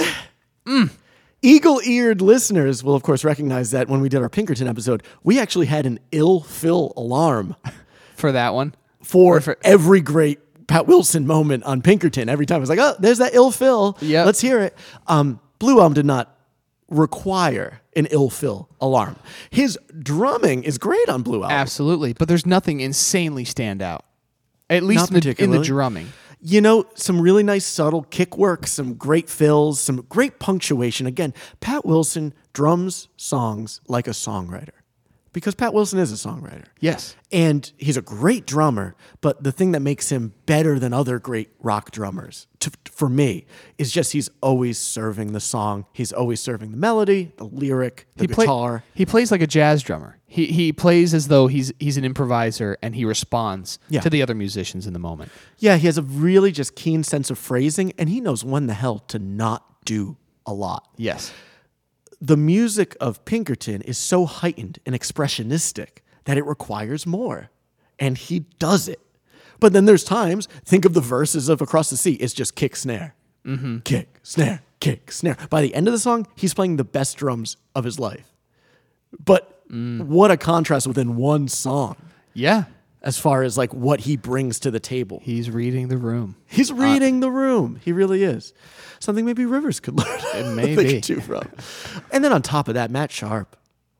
Amazing bass playing on this record. Yeah. Plays with abandon. I mean, obviously Tired of Sex. We've talked about it a lot. Big Why Lasanos Bother? and good stuff. Yes. Why Bother has some great bass work. The Good Life, that rubbery, loose stringed bass tone. And that's a sound that like you get from a particular human playing a particular bass through a Yeah. particular amp recorded by a particular engineer. It is Matt Sharp with Joe Barresi or Dave Friedman, whoever was engineering those sessions. He is hitting those strings so hard. Yeah, and he basically plays the entire record in that fuzz through the fuzz Yeah. amp, and so that There's a I lot think of that- fuzz, yeah. I think that's the rubberiness is what you praved. What's his name? Dave Amet, or no? What the hell is the bassist player name from No Doubt? Oh, Tony Dumont. Yeah, what? Jeff Ament is Jam- maybe who you're thinking of from Who- Pearl Jam? Oh, that's probably that must have been. Anyway, yeah, Well, when he plays that 12-string fretless bass, though, he's got a real rubbery sound. definitely. Yeah, but like you said, Tony Dumont of No Doubt. No, Tom Dumont, Tony Canal. Tony Canal. Yes. is the bass player. Yeah. Who Tom Dumont's from fucking Blink-182. No. This is so Jesus annoying to our listeners. Tom Dumont's the guitarist of No Doubt. Tom DeLonge is the guitarist of Blink-182. Is that how you say it? Lounge? Or is it DeLong? DeLonge? I don't know. I've never seen I that don't loud. fucking listen Is to there that band. is there an E at the end of it? I don't know. All right. Tom of the Longs. Thomas of Family Long. Oh no, I should have said of House. Of House Long. House Long. Jesus, we're idiots. Tony Canal. Yeah, yeah. I just remembered that was a huge thing you praised him for was his kind of loose rubberiness that but somehow holds it all together. Yeah. Much like a rubber band. Uh-huh. That's Yeah. right. It holds the band together. through rubberiness. Bands. Yeah. Yeah, We are no, so but fucking good Sharp at this. plays great bass on that record, and he does not play great bass on Blue. He plays adequate Average. bass Yep. on Blue. So yeah, rhythm section all day for Wilson You done it again, bruh. and Sharp. You did it for once. You did it for once. This was his last chance. So he went out with a bang, so to speak. What do you think listeners thought? I would assume Pinkerton. Landslide. Cool. Zebras and Flowers again. The low fly. Oh, that's me right now. Pretty low fly for a white guy. We are imbeciles. The lo-fi production definitely helped, but on Pinkerton, Wilson's a lot looser and emotional, and completely agree there. Sean Dammit, Pinkerton, and it's not even close. I agree with that. Yeah, pretty much. Cam Wayne Carlson appreciates how Wilson navigates the time changes on tracks like Falling For You. You know, you could add a couple to that mix, but just the way that he transitions from normal time to double time, if you think of the bridge of El Scorcho, goes to a punk rock feel, you Yep. know, and then halftime feels as well. On top of all that, time signatures. Let's just talk Do for we a have second. many major time signature changes? Well, there's mostly 4/4 on this record, but the outro of Get You is 7/4. You could think of it as Really? a compound meter of 4 plus 3, but when it's the This Is Beginning to Hurt, right? It's 1, 2, 3, 4, 1, 2, 3. This is beginning to hurt. 2, 3. Wow. Yep. Never put Very that subtle, 'cause Never it's- put that together. It's so tuneful. And then no other one's unique in the Weezer canon because it's a triple meter, but it's not 6/8. We associate Weezer with 6/8. Suzanne, Holiday, LA Girls, some of their best songs are in that 6/8, which is, oh, My Name is Jonas, which is 1, 2, 3, 4, 5, 6, 1, 2, 3, 4, 5, 6. Whereas no other one is 1, 2, 3, 1, 2, 3. More Think like of a where the waltz, snare is. yeah. It's a waltz, not a triple meter. Not, Yeah. you know, not that kind of compound 6 thing. That stands out. They really don't do that much. So No, not at all. that's really cool stuff. One other thing I'd like to point out about the drums that these comments reminded me. On both records, you actually get what amounts to a drum sound check. So if you ever want to A-B the tone, this relates as much to production and sound, of the drums of both of these records, tell me, does this sound better than this? I've never listened to those two side by side before. And I think that's exactly why every time someone says Silhouette song, I think of El Scorcho. almost every time I have such a hard time coming up with a Sweater Song in my head because the El Scorcho riff comes in. El Scorcho sounds better. The Room, right? What? That's crazy. Rings like a motherfucker. That's pretty sick. That's how, by the way, for non-drummers out there who've never just sat at a drum set in a room, that's what drums sound like. Most records do not represent that sound. Right. Do you hear just the low-end rumble? I know the rumble and the how it fills the space. Like Yes. the toms and the snare on Sweater Song, just they die. Yeah. It's flat. It's all close mic'd. It's compressed. It's, what we're hearing there on El Scorcho is just, it's compressed certainly, but it's allowing the sound to ring out. They're not rolling off a lot of the ugly low end. That's natural. On top of all that, sympathetic ring. You hit the snare, the other heads rattle. Like they're not gated in that case. Gated just means that if they're not being hit or not reaching a certain volume, they're just silent. They cut off. Yeah. You could tell everything's ringing out because, again, that's what drums sound like. That's not what studio drums always sound like because a lot of engineers and producers and mixing engineers are really concerned with control.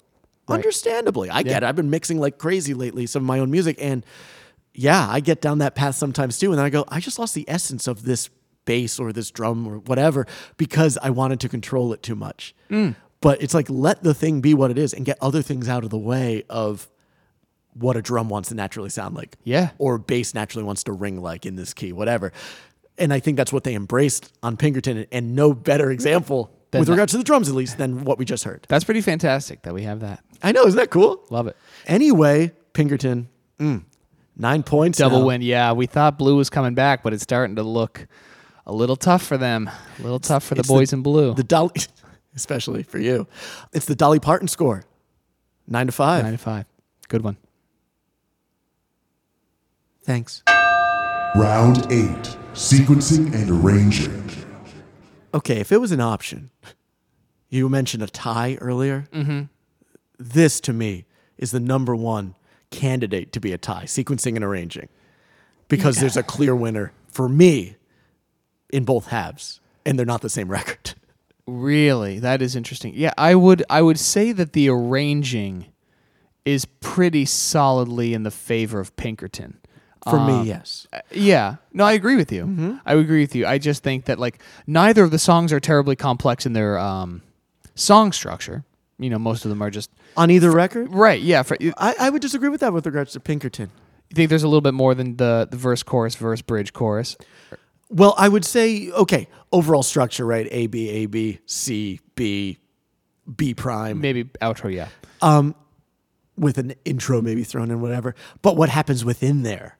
What happens within those elements, particularly in C, the bridges? Yes. There's so much more going on Pinkerton. Agreed. Modulations, melodies, dynamics. Yep. No, and that's why I think the arranging, like whether it's vocal hiccups and vocal usage and call and response and waterfalls or whatever, I definitely agree with you that the arranging is significantly superior in Pinkerton.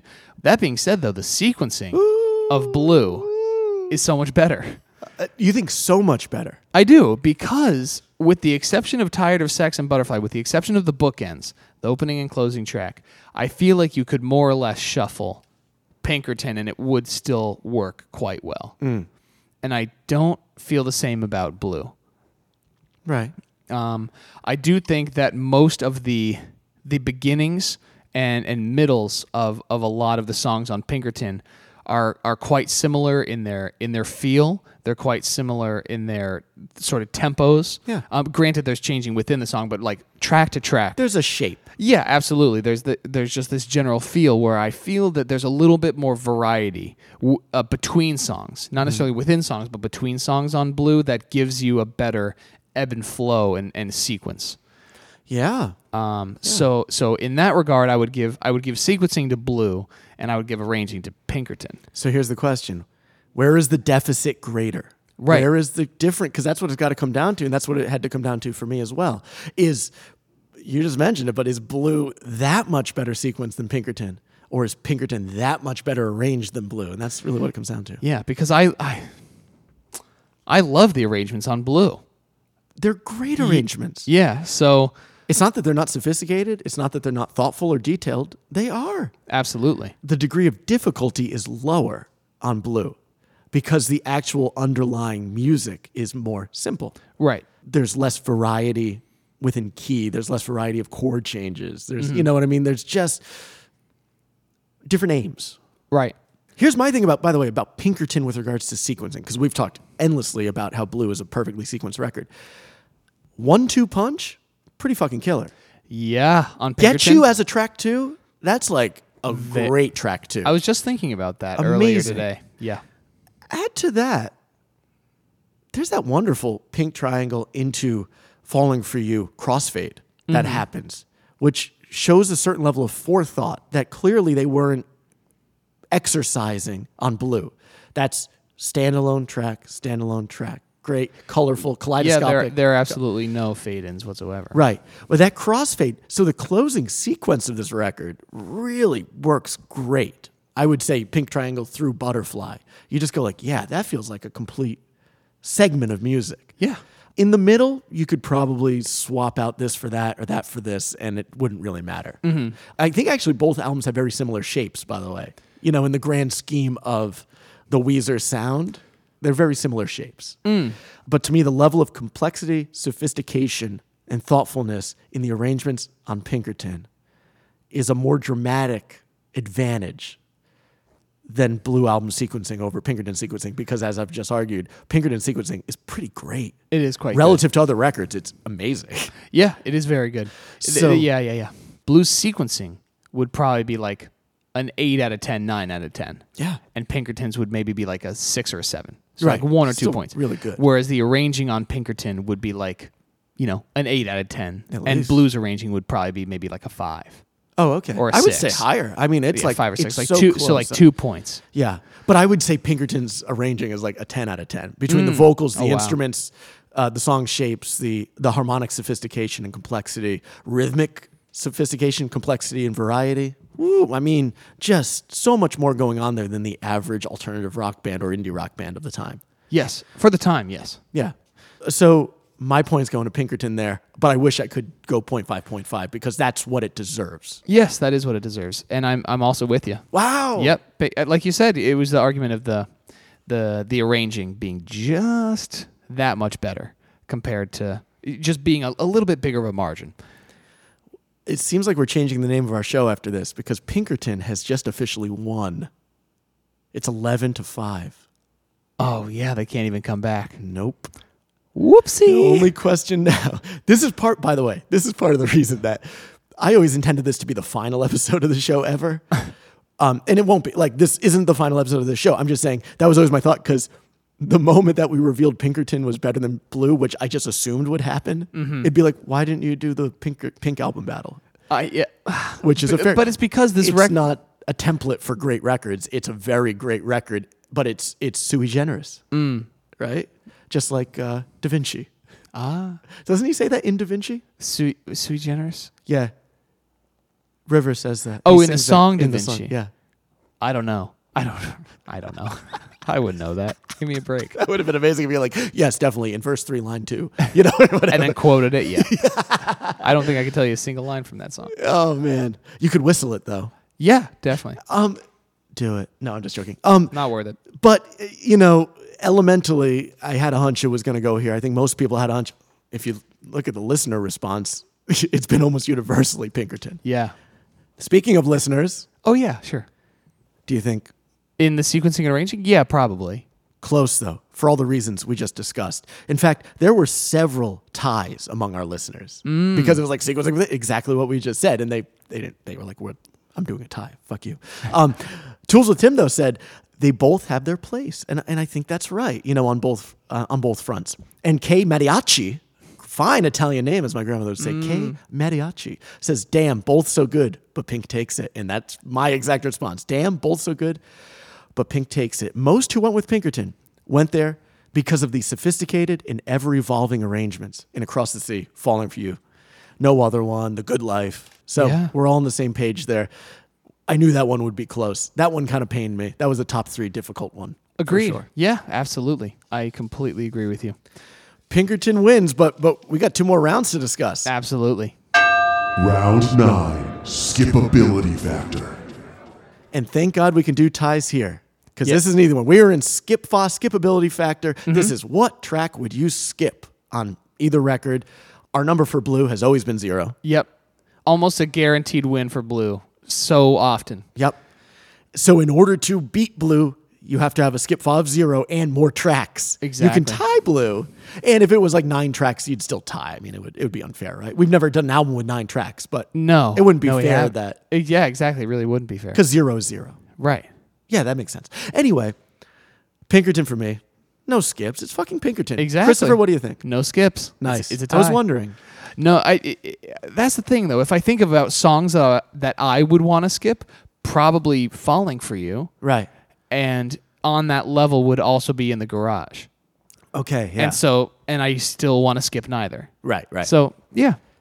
Skip Makes sense. Fob 0 for both, so we finally get a draw. Yeah. Finally get a tie. That's good. And as far as the listener response, this was tough for my dumb brain to quantify because everyone had different numbers, and it was like, well, okay, if the thing goes to Blue, then does Blue win? I was just too stupid this morning to figure it out. But I'll read some of the comments because I think it was interesting to see which songs popped up because most of them did. Edward Hopp says there's one song he doesn't respond to that much, and it's Get You, which I thought would be a popular choice. That was my Black Album selection for the Right. We's Talking We's. And the thing with Get You is it's amazing. I know. It's fucking killer. I think they played it at like the live iHeartRadio thing the day that Van Weezer came out. Really? Like on that live stream on Facebook or something I saw it. And I was People like, were probably just like, what is this? It was awesome. It was so Yeah. great to see. They That's played it well awesome. too. I think that's right. Yeah, I definitely saw it this summer.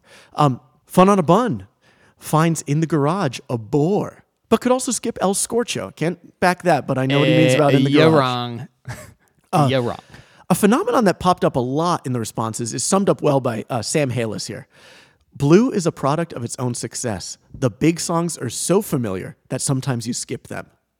Case in point, Marco Schmarko says he's sometimes not in the mood to listen to Buddy Holly because he overplayed it so much when he first got into Weezer. MM Hall or Hall says he always skips Undone, followed by a scared face emoji. Kind of like, oh, I'm sorry, but I always skip Undone. Yeah, but yeah, I yeah. get it. You know, you hear it enough, and it's a long song, and Yeah, yeah. you know where it's going. But I will say this to Hall.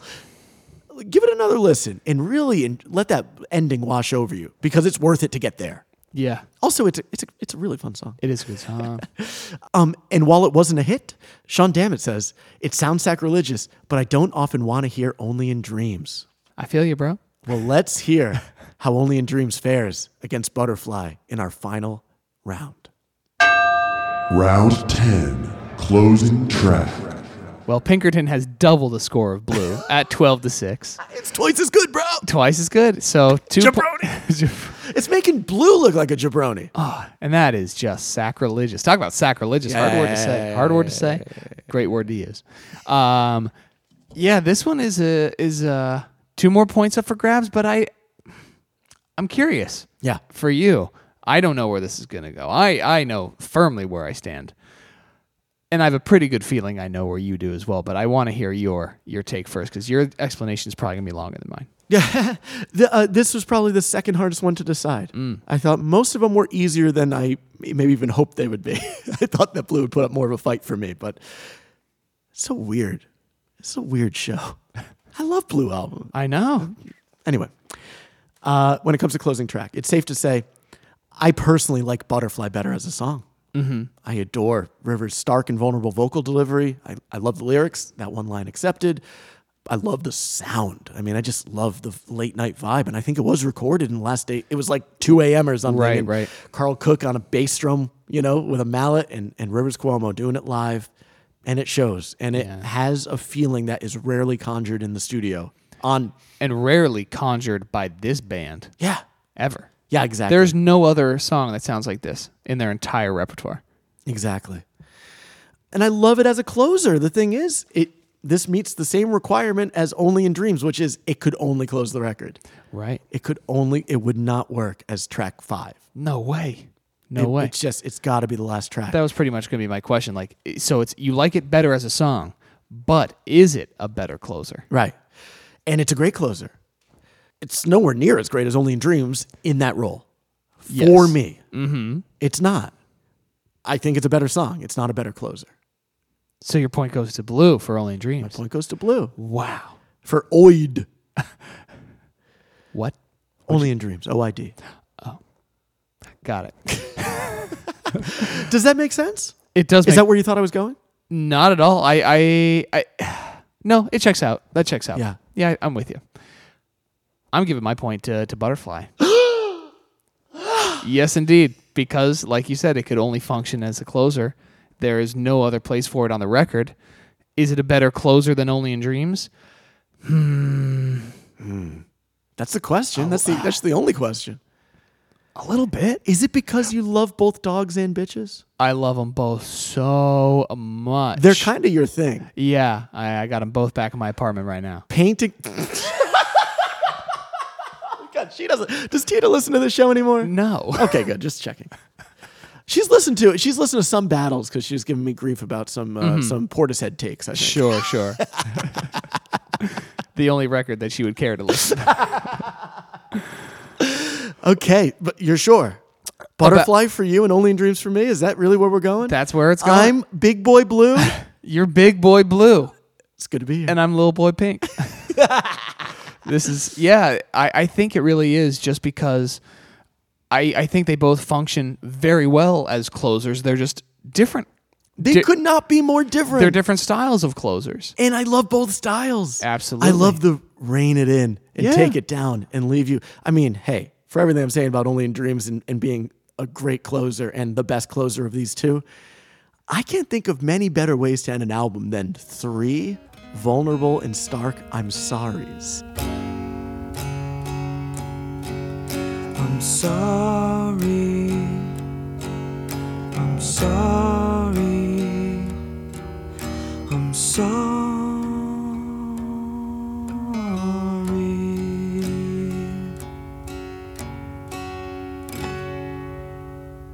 I know, right? That is the most powerful moment on Pinkerton, and it's in the waning seconds of the album. Yeah. A very short album that feels like a journey. Yes. All the same because of all that's packed into it.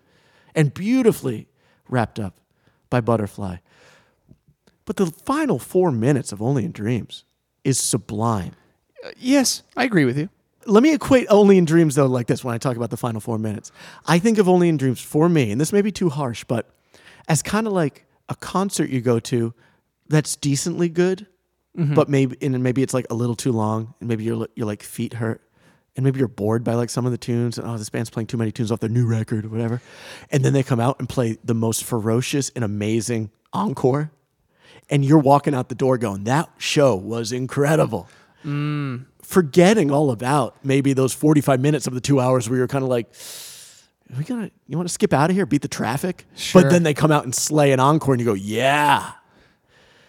That's kind of like the last 4 minutes of Only in Dreams, because the bulk of Only in Dreams, I love the verses, I love the bass line. There's a lot I love about the song. I like the lyrics a lot. I never have loved the choruses of Only in Dreams. Maybe that's sacrilegious. I completely agree with you. But that's the weak point. It's one of the weaker melodic aspects of the record. Even though the lyrics are good and everything, it's just melodically, the chord progression just doesn't really work for me. I love everything else about the song, but the thing that really elevates it is those final minutes of it. You're not wrong at all. It's like a great closer. Yeah. And it shades my affection for the rest of the song. The crescendo, the guitar work, the drumming. Which is funny because when we did the Blue Album battle versus Odelay, I know. I went with Ramshackle. didn't I? Ramshackle is such a similar song to Butterfly in its feel. Yeah. Just, more or less stays quiet the whole time. And Yeah, it's funny because to me, I mean, in the grand scheme of life, I like Butterfly more than Ramshackle. I mean, I love them both. They're both songs that I would love, but that was probably a mistake. yeah, there have been multiple times where I've looked back on my notes. I'm like, what the hell is I thinking? That was ignorant. Yeah. Yeah, it was probably a mistake. I probably should have gone Only in Dreams there. I think I was so one of my big feelings about Ramshackle by Beck, and I have this about several songs, but rarely songs that we've ever talked about on the show, which is that resembles music I love more than most any song I've heard on this that we've ever talked about on the show. Right. So that had to trump everything. I gotcha. Butterfly, similar.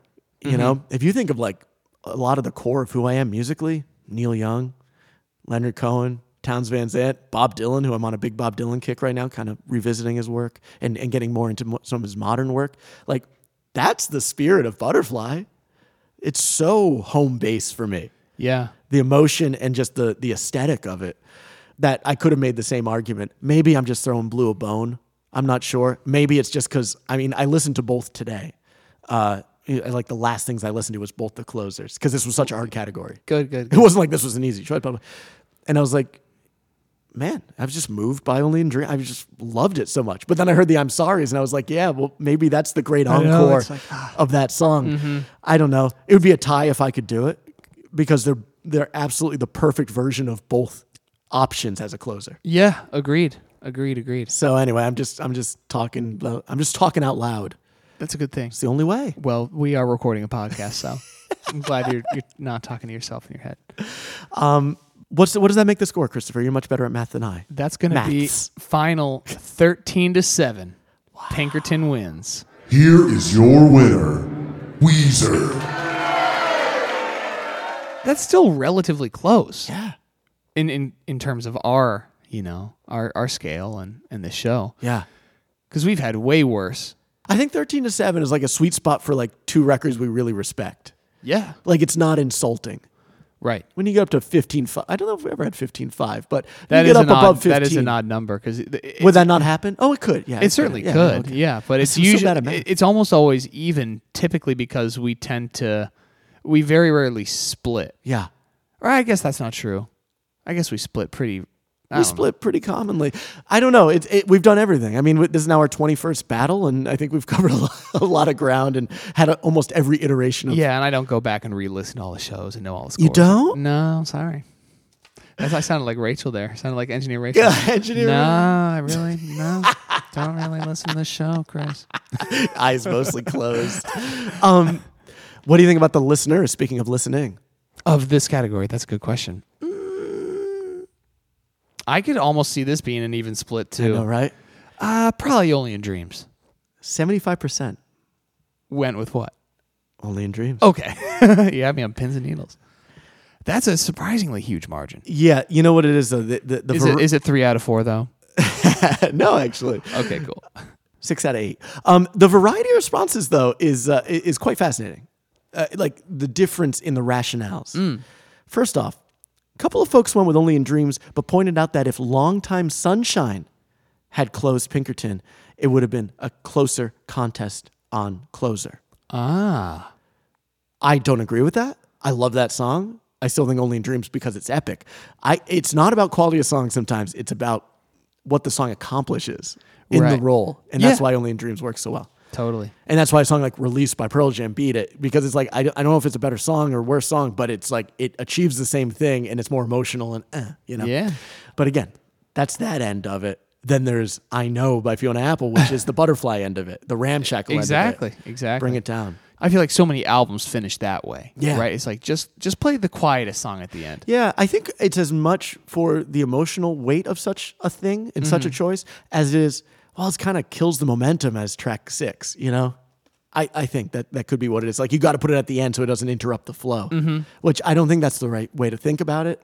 And maybe that's not what people think about, but I could see someone thinking about that. Yes. In that way. We should just follow the Bush. Ex-Girlfriend, just put on a meaningless 1 minute. Put on a stupid song. Punk rock song. Same thing with Red Hot Chili Peppers. That's right, they're red hot. They're red hot. Yeah. Bad song. Anyway, Dylan Winthrop declares, Only in Dreams is too beautiful to pass up, even though Butterfly closes things nicely. Can't agree more.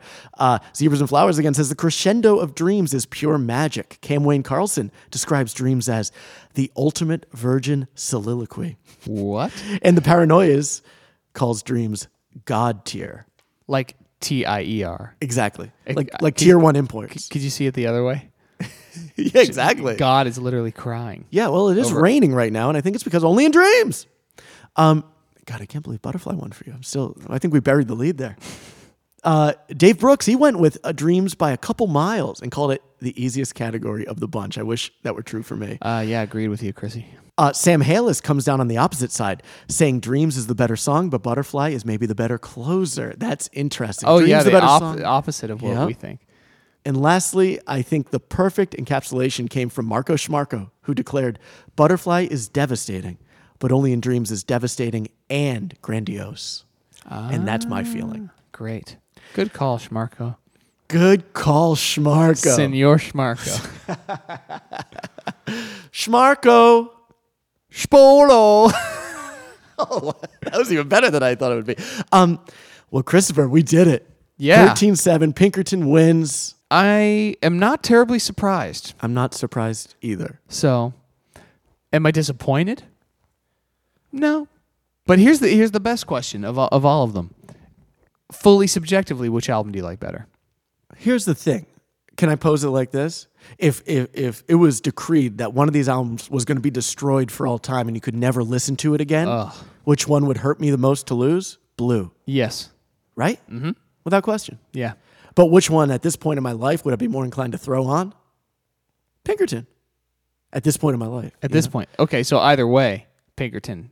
No. I'm saying I could never lose Blue from my life. Blue is more important to me, but I like Pinkerton better. I thought you meant the opposite. Okay, sorry. Okay. I thought you meant That's probably my fault. I thought you meant if it were to be destroyed, Blue, you'd be okay having Blue be destroyed. No. Ah, if it was like interesting, because I feel kind of the opposite. Interesting. Yeah, I feel like I can't lose Pinkerton. Wow. It's too unique and special. Gotcha.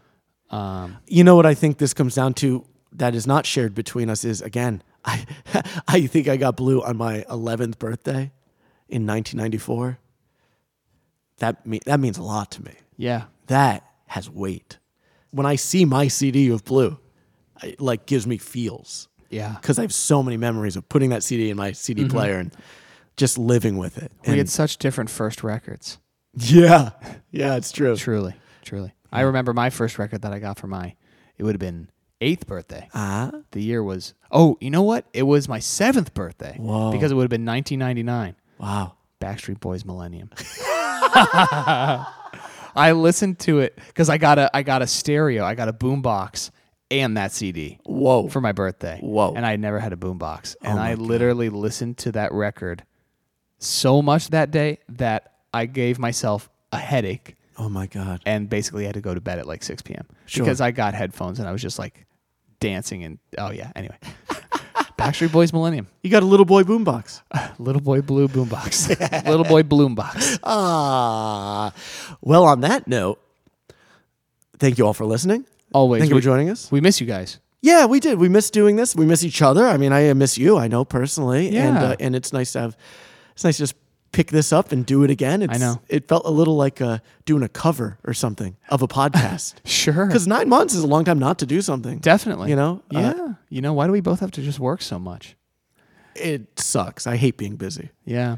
I like being busy with things like the podcast because it's pleasureful. Right. It's a lot of work sometimes, but it's really pleasurable work. And believe me, I have the easiest jobs in the world. I'm a music teacher. I'm a video editor. I gig. I play music for people and get paid for it. Wouldn't necessarily say it's easy.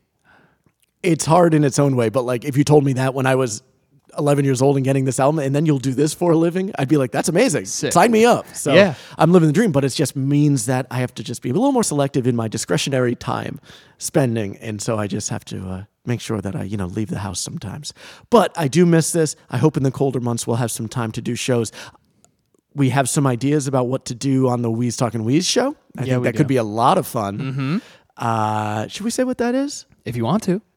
Yeah. Give him a little taste. Yeah, I think that may be what we're going to tackle in lieu of, obviously we're expecting a bunch of records from Weezer next year if they actually do all 4 seasons. Oh, yeah, that would be very cool. But we're probably going to tackle some thematic shows. Right, some superlatives, so to speak. Superlatives.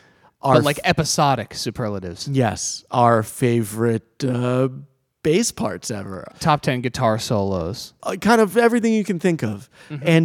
And I think that could lead to some interesting conversations and maybe make for slightly shorter episodes with just fun conversation about things we love about Weezer. A little more digestible, yeah. Yeah, more digestible and more manageable for us time-wise. Certainly. And I just think it could be fun. And I think that when we did that, like our 10 least favorite Weezer songs, like that was a really fun episode. Yes. So, plus a Weezer shuffle never hurt anybody. Oh, and yeah. Those are real easy. Yeah, those are fun. Yeah. Yeah, anytime we don't have to do homework or research, because believe it or not, folks, Blue Album Battle requires quite a bit of homework. Yeah. Yeah, and it's very analytical. Yeah. Well, they all got to play along for the first time. A lot of these people had never, and I heard a lot of people say, this is hard. Yeah. Like, because it actually hurts. Absolutely. especially when you have to choose between things you love. Yeah. But again, in the grand scheme of things, it's very easy and very fun, and we miss it, and we miss you all. And thank you all for listening, and thank you, Chris, for the fun. And we can't really say what's coming up next on the Blue Album Battle, but let's just say a great record versus the Blue Album on the next Blue Album Battle. Bye.